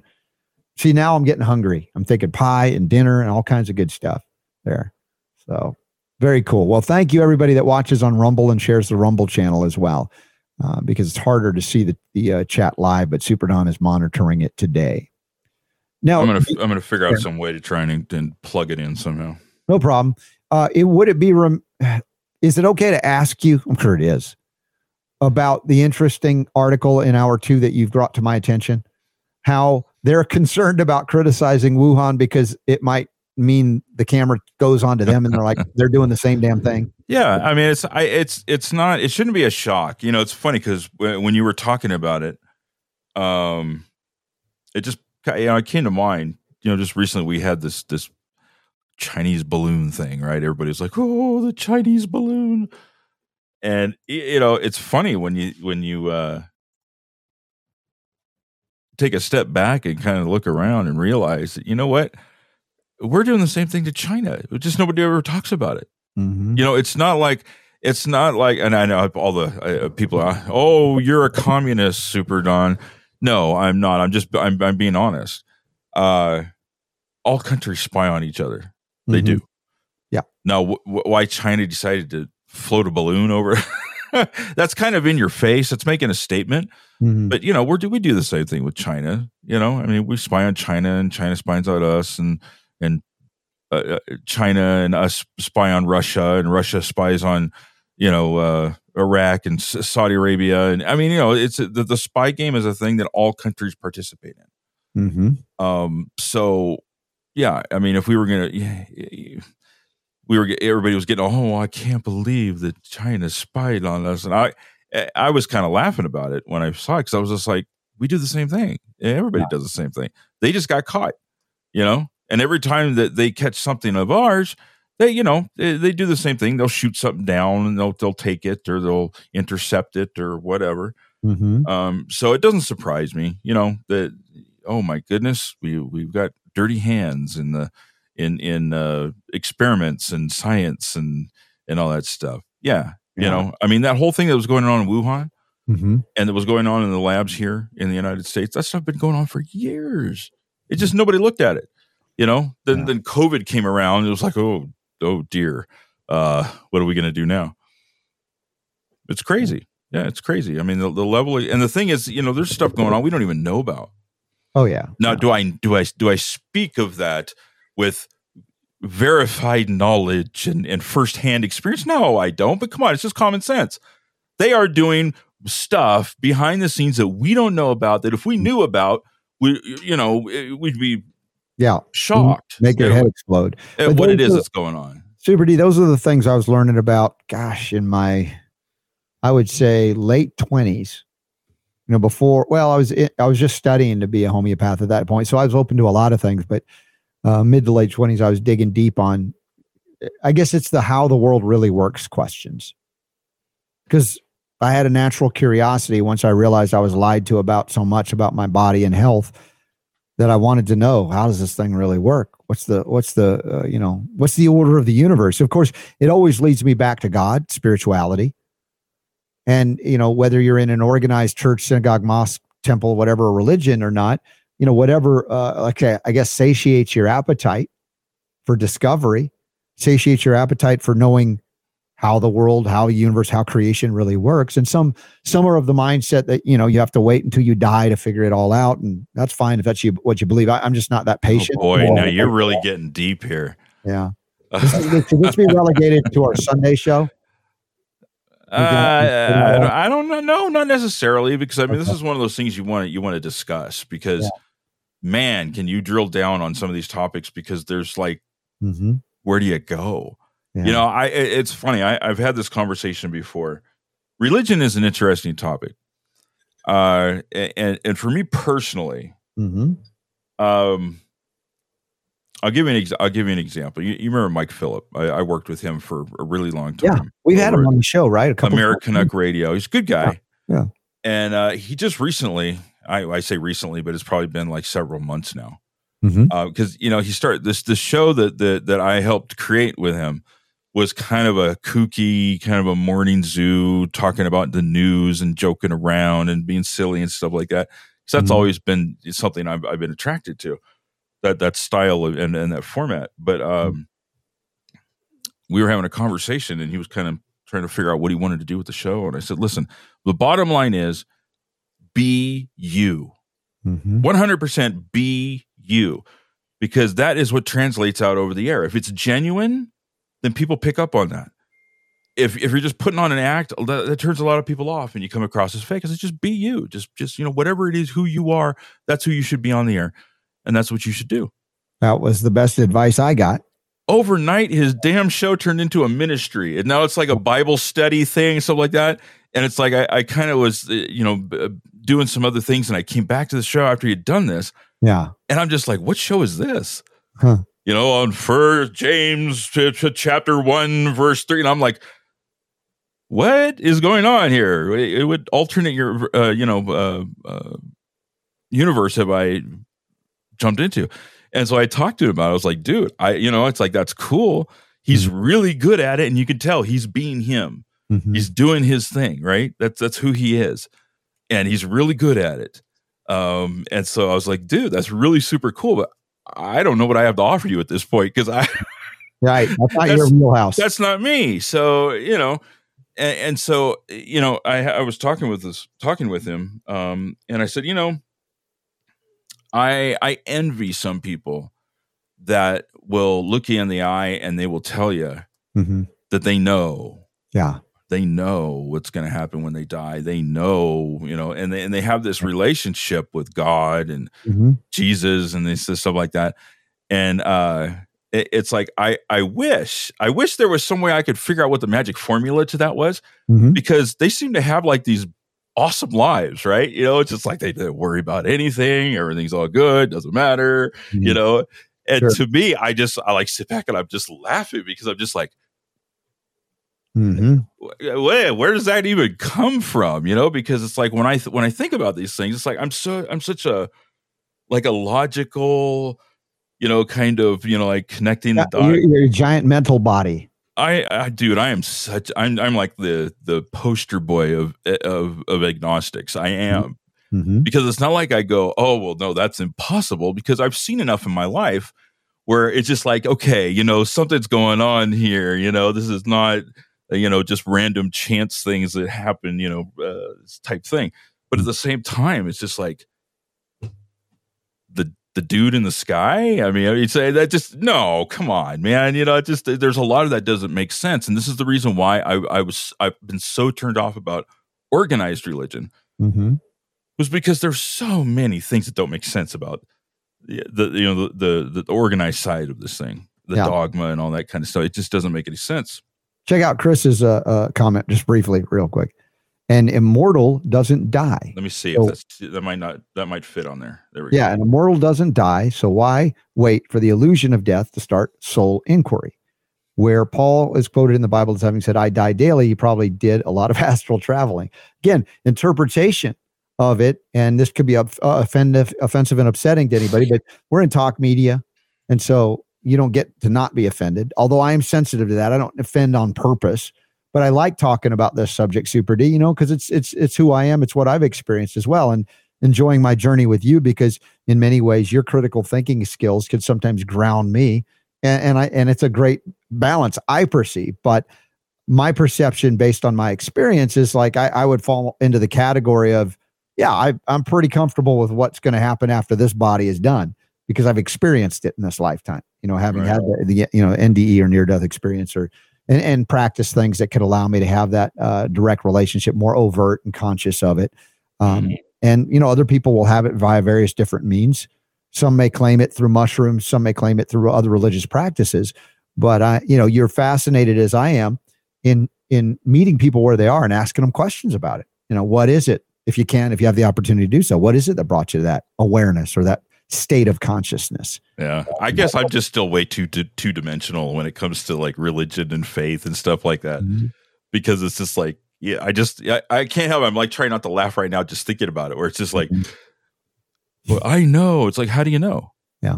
Well, but I know. Well, but how do you know? Mm-hmm. Well, I just do. Yeah. Well, I would describe it from a personal experience, and right. And that's what you believe. That's what you believe, right? Through that personal experience, you've had events or what would you call it? Transformative. We taught spiritually transformative experiences, the NDE to the STE, that convince you of something that you can't necessarily convince Super Don of, and nor would I try, other than to share, hey, this is my experience, this is what happened, and it's not reliant upon whether Super Don believes it's real or not. Just, it's nice as Super Don doesn't make too much fun of me for believing it, although I can handle it. But I respect people's beliefs. I do. Oh, exactly. Yeah. This is the whole reason why you and I think have been able to work together so well, is because, do I have the ability to put on a skeptic hat and be a jerk about things? Of course I could. But what's the point of that? And there's a lot of things that we have talked about. Well, okay, I won't say a lot. There's been a handful of things that we've talked about on this show. Like when we were doing the whole the quantum healing thing, right. Yeah. And I gave you some crap about that. We did. like, okay. So I told, I said, whatever. Anyway, I'm not gonna go into it. But you know what? The way I look at it is, if somebody does something and they feel better or they get better, it doesn't matter whether I believe it or not. It worked. Right? Yeah. I mean, it worked. I mean, obviously they tried it. They did it. They said they believe that it works, and it worked for them. They got better. They got healthy. The disease went away. They cured their cancer, whatever. It worked. You can't say that, oh, well, no, that's fake. Because if you look at what happened, it worked. Right? So whatever, more power to them. Yeah. I don't have to understand it in order for them to be able to do it, That's the thing about I guess, if I dare say, the wisdom of your experience, in that how to go through life and enjoy life, even though you're surrounded or you're interacting with people that have widely different beliefs, things that you can't even conceive of or perceive or think is on, quietly, secretly behind. It's kind of crazy. It's like, do I bring that up, or I go, oh, that's, I believe that, this has helped you, and I'm grateful for that. And it's different than I've had experience or belief in. And like I said, that's why I just appreciate people ultimately who live what they believe. And I hopefully and prayerfully it's a life of loving service more than it is of, dominating and angering and, and cheating and stealing and all of these other things that seem to be obvious to us anyway. It's like, well, that's no way to go through life. That's not fun. We're always in a constant competition of being right. Sure. Yeah. Right. Yeah. Like me, I have to always be right. You know that. Such a diva. But yeah. So anyway, I don't even know how we got on the topic, but yeah. No, this is fun. And then to be able to debate and discuss it. I like what happens in our audience because, we love Leslie. I love Leslie. She's amazing. Her family is amazing. And the spirit of, the distinction of appreciating differences in people and their experiences, and even being able to laugh and be silly about it and tease about it. And now, of course, there's mean-spirited teasing and then there's fun teasing because you actually have genuine affection for people. And how many people ultimately are going to agree with you on everything? Well, nobody in reality. That's something that's just not realistic because we're not created to believe the same thing, everything about, there are generalities we could, but you, as I've said, drill down in any church, synagogue, mosque, or temple about the theology of wherever you are. And you are going to eventually find that everybody in that congregation will have a little bit of a different interpretation or belief about it if they've thought about it at all. Do you excommunicate those people that don't believe the way you believe in the same church, synagogue, temple, or mosque, or life itself? Or do you ask more questions about why do you believe what you believe and are genuinely curious about it? Not so much to change them or have them change you. Maybe that happens, but just because you are genuinely interested and curious in people, as I am, which makes life a lot more interesting and overall a lot more fun than looking to go, how can I disabuse them of their belief? Now, some of you might say, well, isn't that what you're doing about health and medicine all the time? Yeah, I guess to some degree by communicating things that I've experienced, but in a way that is not deceptive or coercive or usually degenerative in that sense.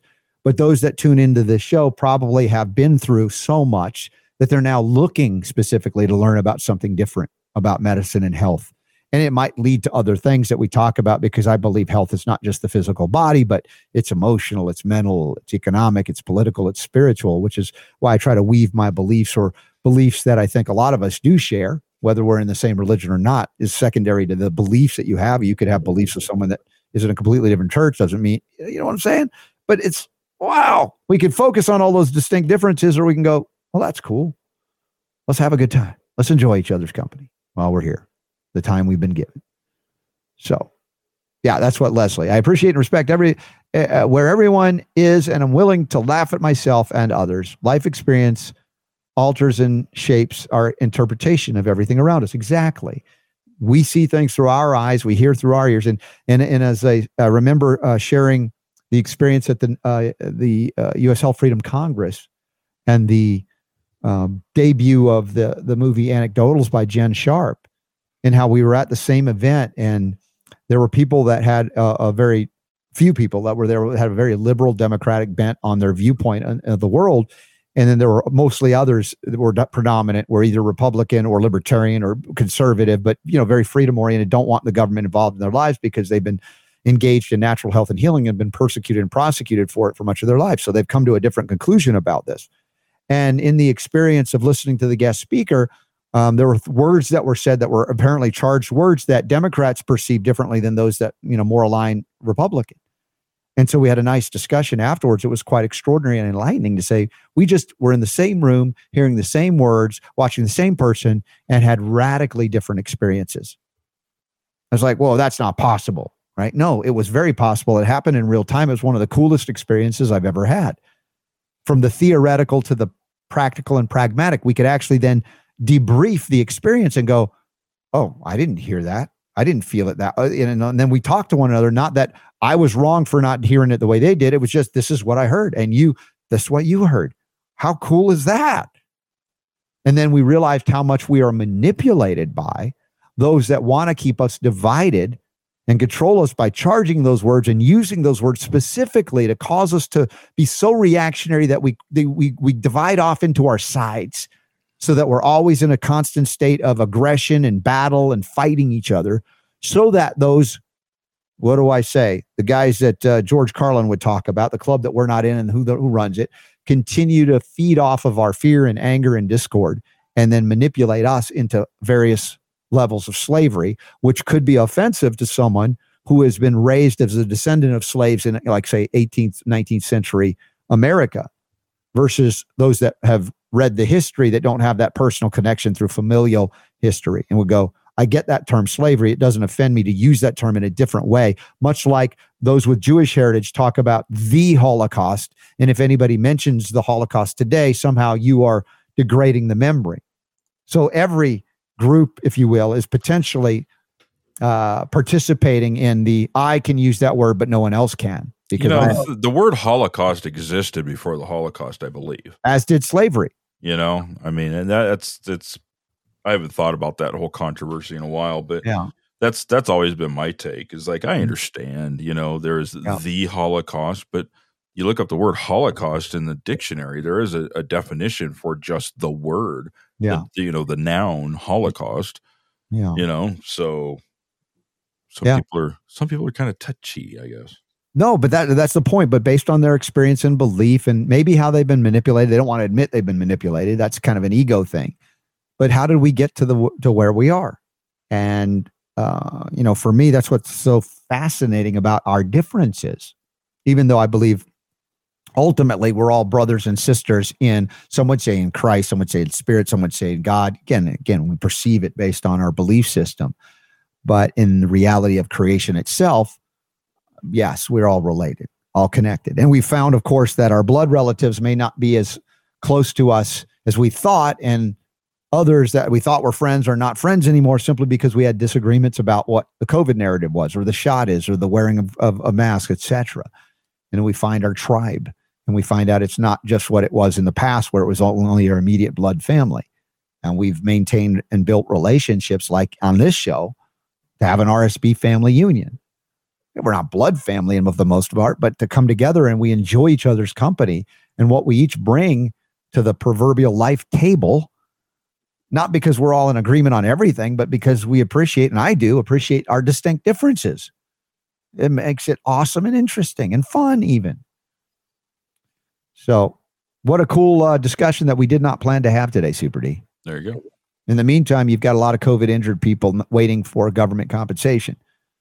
The same government that mandated loosely, or else, the jab. Now you go, hey, I did it and I got injured. Hey, help me out here. And apparently nobody has been compensated. Or if anybody has, it might be a handful, but they haven't found it in this article. Under the PrEP Act, remember the Public Readiness and Emergency Preparedness Act, how many people have actually gotten compensation after being injured? They don't reference even one, I think. 0 such claims have been compensated. 8,000 or more alleging injury or death from the COVID-19 jab. 0 claims have been compensated. 21 have been determined eligible. Only 21 out of 8,000, but none have been paid. And 300 apparently have been denied as of March 29th. How about that? Mm-hmm. You trusted us. I always remember the Animal House, thing when they took Flounder's dad's car, big Lincoln, and he comes back, it's all wrecked, and you effed up. You trusted us. Well, that's what you're left with here. Shouldn't have, but here we are. This is life. What do we fall for?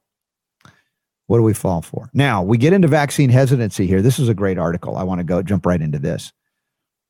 The most vaccine hesitant group of all. We actually covered this during COVID jab time. And we pointed out that it was the most learned among us, according to official channels of learning, the PhDs.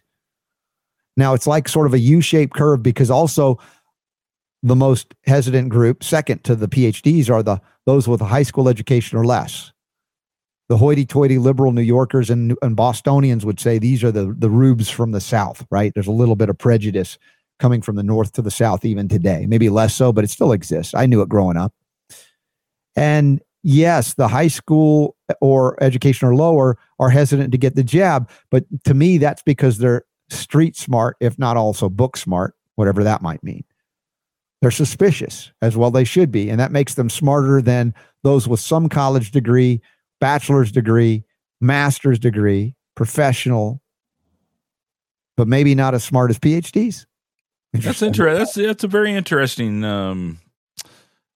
Yeah, it's counterintuitive because I mean, based at least on what it is that they've tried to make people think that it's just all those uneducated dumb people, it's the Trump lovers, right? Right, all those knuckle dragging mouth breathers that are anti-vaxxers. But it's interesting on the scale here. The most educated people are actually, according to this thing here, they're actually more hesitant than the people with only a high school degree or high school education or less. How interesting is that? Yeah. Now, what is also interesting in this article, it shows in terms of the time frame over this discussion, the 3 years or so, the peeling off, right? We talk about, is there something, Super Don, that will convince those that are hesitant to go ahead and get the jab or a booster? And it turns out, if you look at the highest hesitancy, again, PhD, second highest, high school or below in terms of education, who has been most likely to be peeling off to go ahead and get the jab from being hesitant? Is it the PhDs or the high school and below? Now, if you are a hoity-toity liberal, you say, well, clearly it's going to be the PhDs because they're smart enough to figure out that they should have gotten the shot. Right. But it's the opposite. Turns out, of those two hesitant groups, the high school education or lower are more likely, even though it's not significant, but more significant than the PhD. Now, why would, if you had to speculate, why would you say that is? What is it that's convincing those people? Yeah, well, I guess it's subject to all the radical manipulation we've seen. Which one in each individual case could be different? Well, let's think. Here's my brain is going on that topic. Somebody with a high school education or less probably is going to be in a lower income bracket. Yeah. And what was it that was a lot of the strategy that the vaccine pushers had during COVID? What was it? We'll give you a $50 coupon if you get a shot. Sure. Right? Yeah. Hey, play the lottery, get vaccinated, and you could win, $1 million. Right? It was a money incentive, right? Yep. So, get a free this, get a free that, yada, yada, yada. So, anybody who was hurting financially, which a lot of people were hurting. Yeah. During, that 3-year period of time, especially the first couple of years. So you dangle, they're wanting to feed their kids. They're needing to pay, the rent or whatever. Yeah. Hey, $100, that can be a lot of money to somebody who's dead broke and, has the wolves at the door. Yeah. Well, I've not been a fan of PhDs with rare exception, like James Lyons Weiler. There are PhDs that, are cool people. I don't get me wrong, but overall, I've seen them as more compliant. Chris just dropped something in. The higher the education, the more likely the indoctrination. This is from a Garrett Kramer on Twitter, it looks like. Ivy League universities that charge up to $75,000 a year are still refusing to teach students in person who are not up to date with their COVID jabs. Yeah. So on one level, you could say there's more hesitance among the PhDs, but the PhD universities are still mandating the jab. It's fascinating. It's a little bit of I don't know if dichotomy is the right word, but it's a discrepancy in the reporting somehow. They didn't consider that. And let's see, Cetros has joined us on our website chat room at robertscatbell.com. Super Don, check out Optimal Dwelling Spaces on YouTube. Get him on. He designs houses for EMF. Okay, so a suggestion for a potential. Oh, she says skeptics usually are right more than they're wrong if you think about it skeptically. No dogmas for me, Cetros says. It depends on whether you're talking about a capital S skeptic or not. Yeah, healthy skepticism versus dogmatic skepticism, right? So she said no dogma, or he said no dogma. Yeah. So the most vaccine hesitant group at all, high school student education or less or lower, and PhDs. And again, fascinating. I wish the leftists, the hoity-toity New England Ivy Leaguers would start getting in touch with the common sense. That was the origin point of many of their, universities, whether it be Thomas Jefferson or, John Adams or others that thought about these things a little bit more in depth. Now, onto the food front, talking about food, eat your vaccines. According to this article on Daily Clout, Tom Renz and looks like who was on there, Naomi Wolf interviewing, talking about mRNA gene therapy coming to the food supply. Yeah, this is kind of freaky. Yeah. Apparently, this is something that is real. Mm-hmm. They've been doing studies. There's an article out of the published in the NIH talking about foods under application to be genetically modified to become edible vaccines. So basically, what they're saying here, what they're alluding to here, is that they've tried to get everybody vaccinated as best they can, and there's a whole lot of people who haven't been vaccinated. So they're looking at the idea of, well, if we can get it into the food chain, right? We get it into the food that people are eating, then we got everybody covered. So apparently in Missouri, people have gotten wind of this, and they have a bill. Looks like HB 1169, which is supposed to try and push back on that, which will basically say that any type of ingredient or food that could possibly result in a quote gene therapy or otherwise impact or something, genetic material or genetic change in the user of the product is not allowed.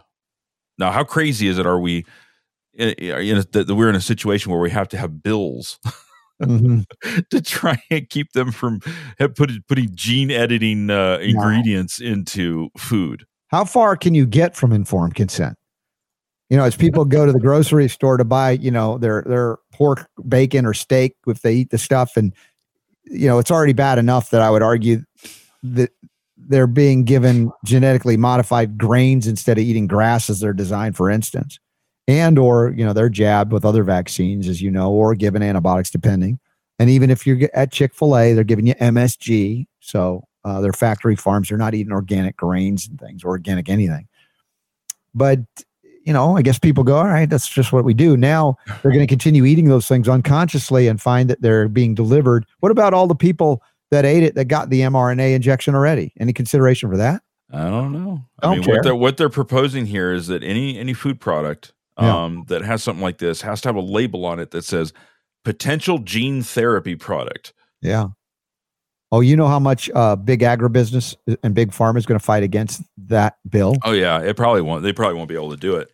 This guy, remember the Defending Your Right to Know Act, or whatever, the Dark Act, whatever it was, for GMOs. We just wanted to label them, right? And they're like, no, we don't want you to know because they're you might choose to not get GMO food now. So then they lost the battle on GMO food for the most part, not 100%, but they went, well, we're just going to now do this gene splicing machine, whatever. What was the? This is what they came up with.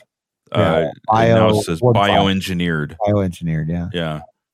And they made it, made a nice happy picture, like happy looking. Yeah, it's kind of like a drug commercial. Right? All deception and manipulation. So if Missouri, let's see, is this a Missouri bill? It is. In fact, I think we should get, because Naomi Wolf interviewed Tom Rentz about this. We should get Rentz on. We haven't had him on in a while. And I think this would be an interesting thing. Naomi Wolf on again too. Yeah, she was fun.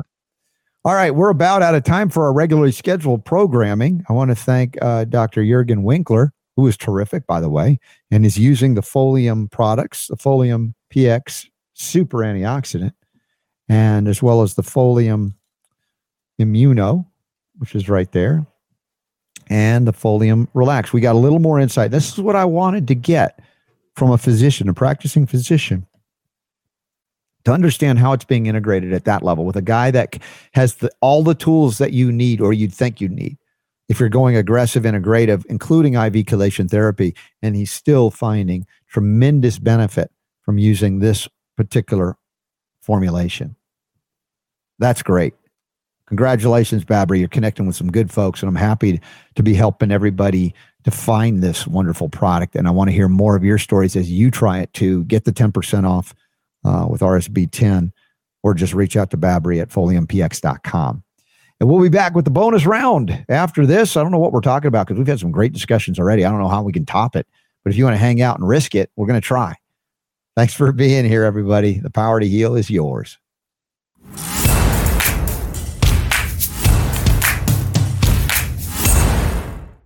Just saw a question come in from Citros. Was the Folium product vegan? I see no evidence of any animal ingredients in this thing. Are the capsules yeah, vegetable glycerin or whatever they're called? Cellulose. Or cellulose? Okay. Yeah. So I don't see any evidence of any animal products. You've got grapeseed, you got pine parts. So I don't pine think cones, pine needles, pine trees, pine bark. So you guys check it out. If ask a question, Babri, I don't think there's anything that would be an animal originated product for that Folium. So Marge over on Rumble, she's hanging out on Rumble because Twitch. I don't know what it is with Twitch, but she's had very bad luck with Twitch. Yeah, lately. But apparently Rumble seems to be working. She was saying, talking about the Holocaust. What do you feel about the 15-minute smart cities? We talked about that on Friday with Michael Bolden. Yeah, I'm guessing Marge, maybe you didn't tune in that day, so go back because we actually went in depth, really I think quite a bit on the 15-minute cities with Michael Bolden. Yeah, it was on Friday's show. Great discussion. Yeah. That was actually, that was one of the better, I think, conversations we've had with Bolden. Yeah, well, because you were engaged. Well, okay, that too, but I guess that's when you just kind of tune out. Well, when it's like Thomas Jefferson said, it's like you don't like those quotes. I love those quotes. No. I want to do that. I'll go back to school. Okay. I thought school is in session every day. Keep it real, man. Let's bring it down to the. So anyway, that was a fun conversation. Yeah. Kimberly Overton, we got to get back on. She's got a special report in Nurse Freedom Network. Looks like, I don't know if it's a documentary or something. A healthcare homecoming. Who? Kimberly Overton, Nurse Freedom Network. Oh, yeah. She's doing some good work there. So I have to reach out to her. I know we'll be together in Nashville coming up. Speaking of upcoming events. Yeah, I'll try and get that updated. Okay. All right. Well, so how is it possible that you can monitor the Rumble feed? Because it's just not integrated. Well, like I said, I mean, I've got. Oh,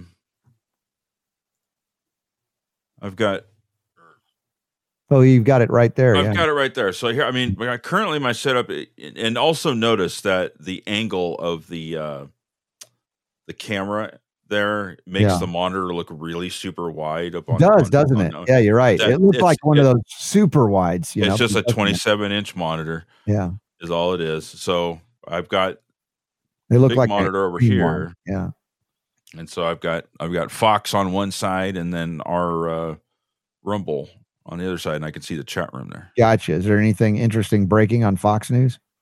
Dude, it's Trump all day, all night, Trump. But that's also happening at CNN and MSNBC. They're selling. Yeah, although I have resisted going over there because I know, and it's just going to be irritating.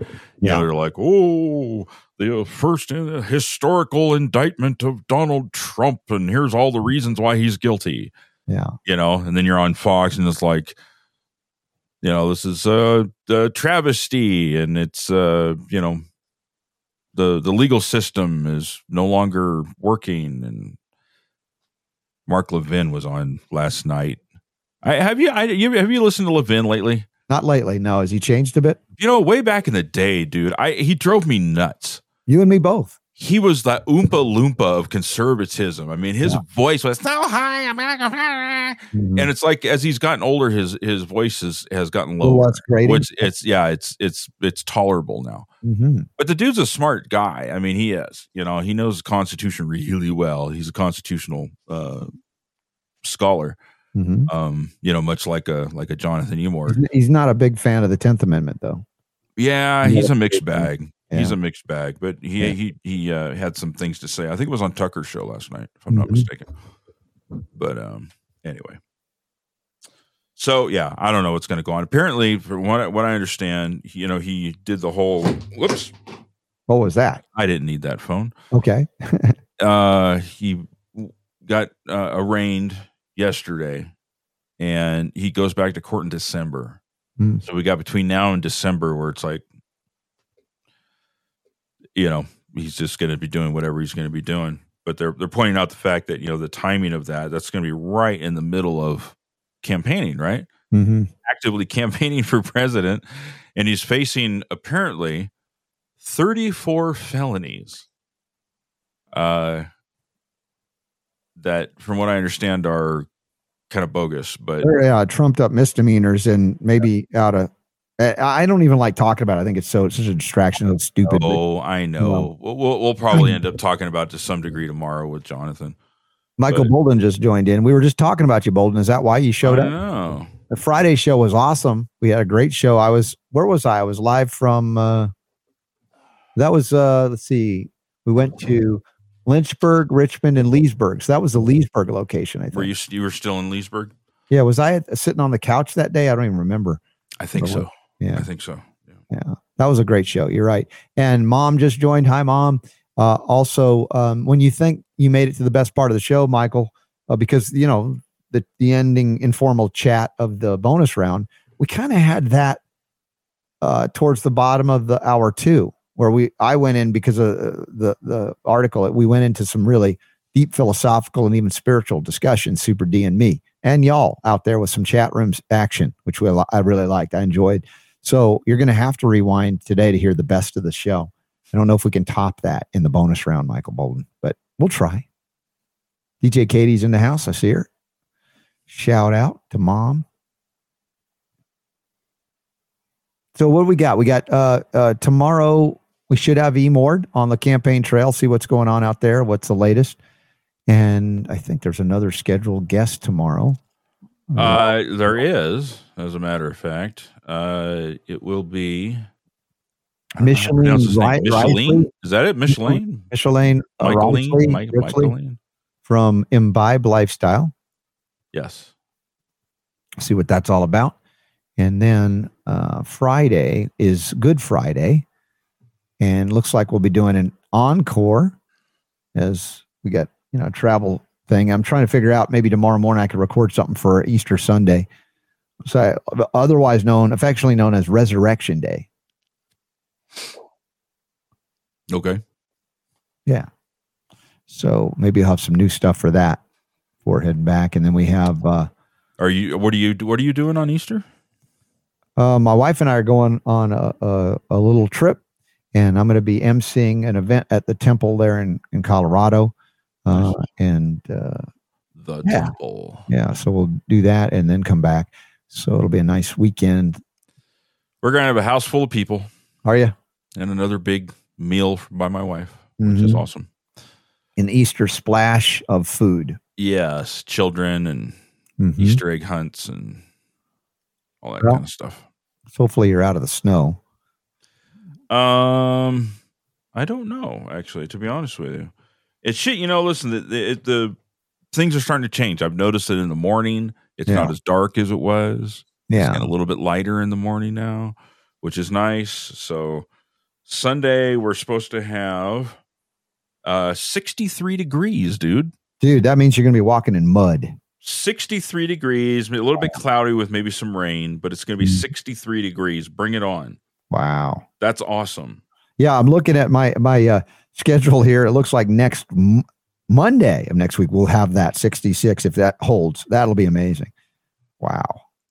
That's a shocker. Yeah. So, yeah, hang in there. It's coming. For those of you in Florida, it's already come. So, and in Georgia, and I think in Missouri, where Leslie says it's 80 something already. Yeah. All right. See, Leslie loves Bolden's history lessons. Super Don, just like, I don't even know why Michael Bolden talks to you. Oh, whatever. Just because I like just shooting the breeze more than being taught history, does not mean that what he's saying is not okay. I make a sandwich when he starts talking about that stuff. Way to make our pal feel really good. Well, I don't, whatever. It's all right. You and him can talk about it. Yeah. Ben Franklin and stuff. Unbelievable. All right. Did we miss anything of upcoming events or special deals? I'm going to get that updated. Maybe you and I can talk for just a minute after the show. Okay. To see if there's anything that I don't have that I need to put up there. Otherwise, I just need to get rid of the stuff that's over with. I'll check and see if there's any more online events. I'm sure there's a handful that I can throw up there as well. Mm-hmm. Appreciate you guys checking those out. And I guess TTAC is still happening, isn't it? Yeah, I don't know what episode they're on now. Okay. Like 7 or 8. It's getting close to the wrap up for the final quest kind of thing. Right. Dude, I just got a notice from graduates from Trinity. Mm-hmm. They are putting out some amazing folks. Certified traditional naturopaths graduating first quarter of 2023. Certified holistic health practitioners. Certified natural health professionals. I'm very encouraged by what's happening at Trinity School. Loads of new health coaches, a couple of people through advanced biblical studies, certified aromatherapy specialist, certified holistic fitness specialist, certified master herbalists, certified master iridologists, certified nutritional consultants, certified zyto specialists, endocannabinoid professionals. Wow, nice group joining the marketplace of empowerment here for healing. This is very cool. Just, this is the kind of thing you see when they sort of start, and now I'm seeing all the graduates coming through. I'm very, very excited about what that means for the health of everybody here that encounters a Trinity graduate. More of them to go around. We need more. That's very cool. Do we have any webinars this month that we should know about that are not on the calendar? Yeah, I'm going to get that updated today. Okay. I mean, there are some. If you go to the upcoming events, you'll see that there's still a few that you can get plugged into. Oh, when you say webinar, what do you mean? Cardio Miracle? Like a Cardio Miracle or other. I need to confirm the date on that, but there should be one this month for sure. Okay. Yeah. Sorry. And we have, as far as our AMA this month for our patron supporters, we just did a Saturday one in March. So in April, we're trying to do a weekday. I'm looking at the 24th or 25th, possibly. Okay. Are we gonna confirm that today on the show? Yeah, maybe after. But I'm looking at those are the two most likely days. So we're looking at doing a Monday or a Tuesday. Oh, a Tuesday. That'd be different. 24th or 25th. Yeah. Okay. Leslie votes for the 24th. Has she sent you a pie yet? Yeah, no, I'm waiting for that, and then we'll for sure book the 24th. Okay. Yeah. Pie casting. Did you see that NASA has named the crew of the Artemis 2 mission? Yeah, well, they're supposed to go around the moon and back with new technology. It's going to be it's going to be kind of cool. If you believe that they're going to do it. Yeah, show the pictures. Is there 4 of them? Let me see. Hold on. Is any of them transgendered? Because if not, then no, they got a woman, a black guy, and then 2 white guys. So 3 with white privilege. Well, I guess no, it's not racist. What do you call that? There's not an old person. There's not a ageism. There's no Latino. Right. You got to. I suppose one of them could be gay. I don't know. We don't know, but you have to cast this just right, or else there'll be protest, massive woke protests. I don't know. Anyway, and the so that's supposed to be happening next year. Here's the question: why are we doing it?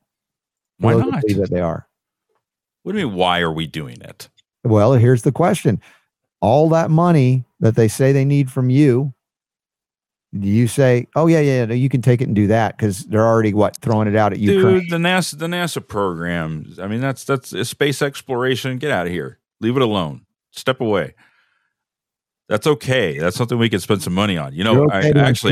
I got hot under the collar yesterday because I was, I get these Twitter alerts on my phone, and I got one. Biden administration approves another $2.6 billion for Ukraine. I was like, yeah. What's $1 billion anymore? It's nothing. Right. And then these guys will sit there and haggle over stuff. It's just like, you're sending billion. You can just come up with $1 billion, $2 billion, $2.5 billion. Just, here, let me write you a check for $2.5 billion. Now, granted, I don't think they're sending him a check. Yeah. I think it's $2.5 billion in like weapons systems or something, or whatever. But it's money, you know. To Raytheon, and on and on it goes. And I go back now, and I forever will do this every time that the government spends billions of dollars on something. My mind is always going to go to that place where I'm going to go, you know what? $50 billion, we could get all the lead out of the water in the entire country by retrofitting all of the water systems for $50 billion. Why aren't we doing that? Mm-hmm. Why are we spending billions on all this other stuff? And it's just like, no big deal. Well, the way you feel about Ukraine and the, military payoff, of course, some people feel that about NASA. I mean, if we can just drop billions of dollars left and right and stuff like that, let's throw some billions in on something worthwhile. Mm-hmm. I just don't get it. Yeah. And it's like, where's this money? How are we going to pay this back? We can't pay that back. Not with the way our economy is and with the amount of money that we're so deep in the hole on at this point. Why don't you give them $100 billion? What difference does it make at this point? Yeah. We're screwed. Well, uncouple from it, minimize your exposure, if you will. Yeah. Anyway, so Artemis 2, I'll be watching it and rooting for it and telling you to shut up. Hey, Christine Allen, how you doing, Christine? Nice to see you there as well. And Cetros only needs 100 million, not 2.6 billion. So who? In the chat room. Oh, she will take just. Is it a he or she? We don't know. Oh, there's no identifier. Maybe they're gender neutral. My pronouns are I was right. No, Marge is leaving us because she's going to go watch Kate Daly. Okay, say hi to Kate Daly from us, Marge. All right. Well, anything else to go over at the moment? No, I think that's it. Thanks for monitoring the Rumble feed. Yep. I will try and do better at that. It's still something I'm getting used to, but yeah, but I like your new setup. But you're right. To look at the monitor on the right-hand side of the screen right now, that from your other camera, it looks like one of those super wide monitors. You're right. Yeah, it's because it's a bit of a fisheye lens a little bit. This is a really cool camera. Yeah. I think I was telling you before the show, I can go 60 frames per second on this, which is really cool. Yeah. But anyway, I'm going to have two of these here side by side, so I'll be able to be monitoring everything right in front of me instead of on the side. I thought it was going to be so wide, I didn't know how you'd fit them. But when you go head on it, it's like, oh, it's a normal size monitor in that context. So yeah. Thanks, Leslie, for all the love. I think Nancy heard the Monty Python open today. She was laughing at it. I didn't hear it. I didn't play that today. I don't know then what she was hearing because is she asking about saying something about Monty Python? Yeah. It's because we were talking about the coconuts and the swallows. Oh, see, I forgot that we had even done that. There's actually a number they've come up with on the velocity. I can't remember what it is now. How fast it can fly. I can't remember what exactly how it was. Come up with some updates since Monty Python. They actually have an answer to that question. Did you know that? I figured there would be. Was it through Chat GPT or something else? No. It's a trivia question. There is an actual answer to that age-old Monty Python question. What is see you, Satros? Thank you. Are you he? Oh, he's a he. He says it. Okay, thank you. What is that bottom picture in the list of things that you have? Look, I don't even know what that is. Below the astronauts, it's on. On the left-hand side, I see it. All of these different monitors that you have. The thing below that? Yeah. That's the ending video for the show. Oh. It says Mickey Friendly 12? No, it doesn't say anything. It just has SD on it. So. Oh, but it's the picture of our logo, right? No, well below that. There's like more below in my screen. Oh, you're talking about the camera right there. Hold on. There. That's it. Yeah, I didn't know that was the second camera. Yeah. Okay. Yeah, I didn't know what that was. I can do multiple cameras and stuff. So thank you for clearing that up and confusing. Speaking of no. Before we go, you stepped in it now. I did. We have been teasing for a long time here that we're going to get you in the relaxed mode in the bonus round in your recliner back there. I feel like I haven't been home enough to do it.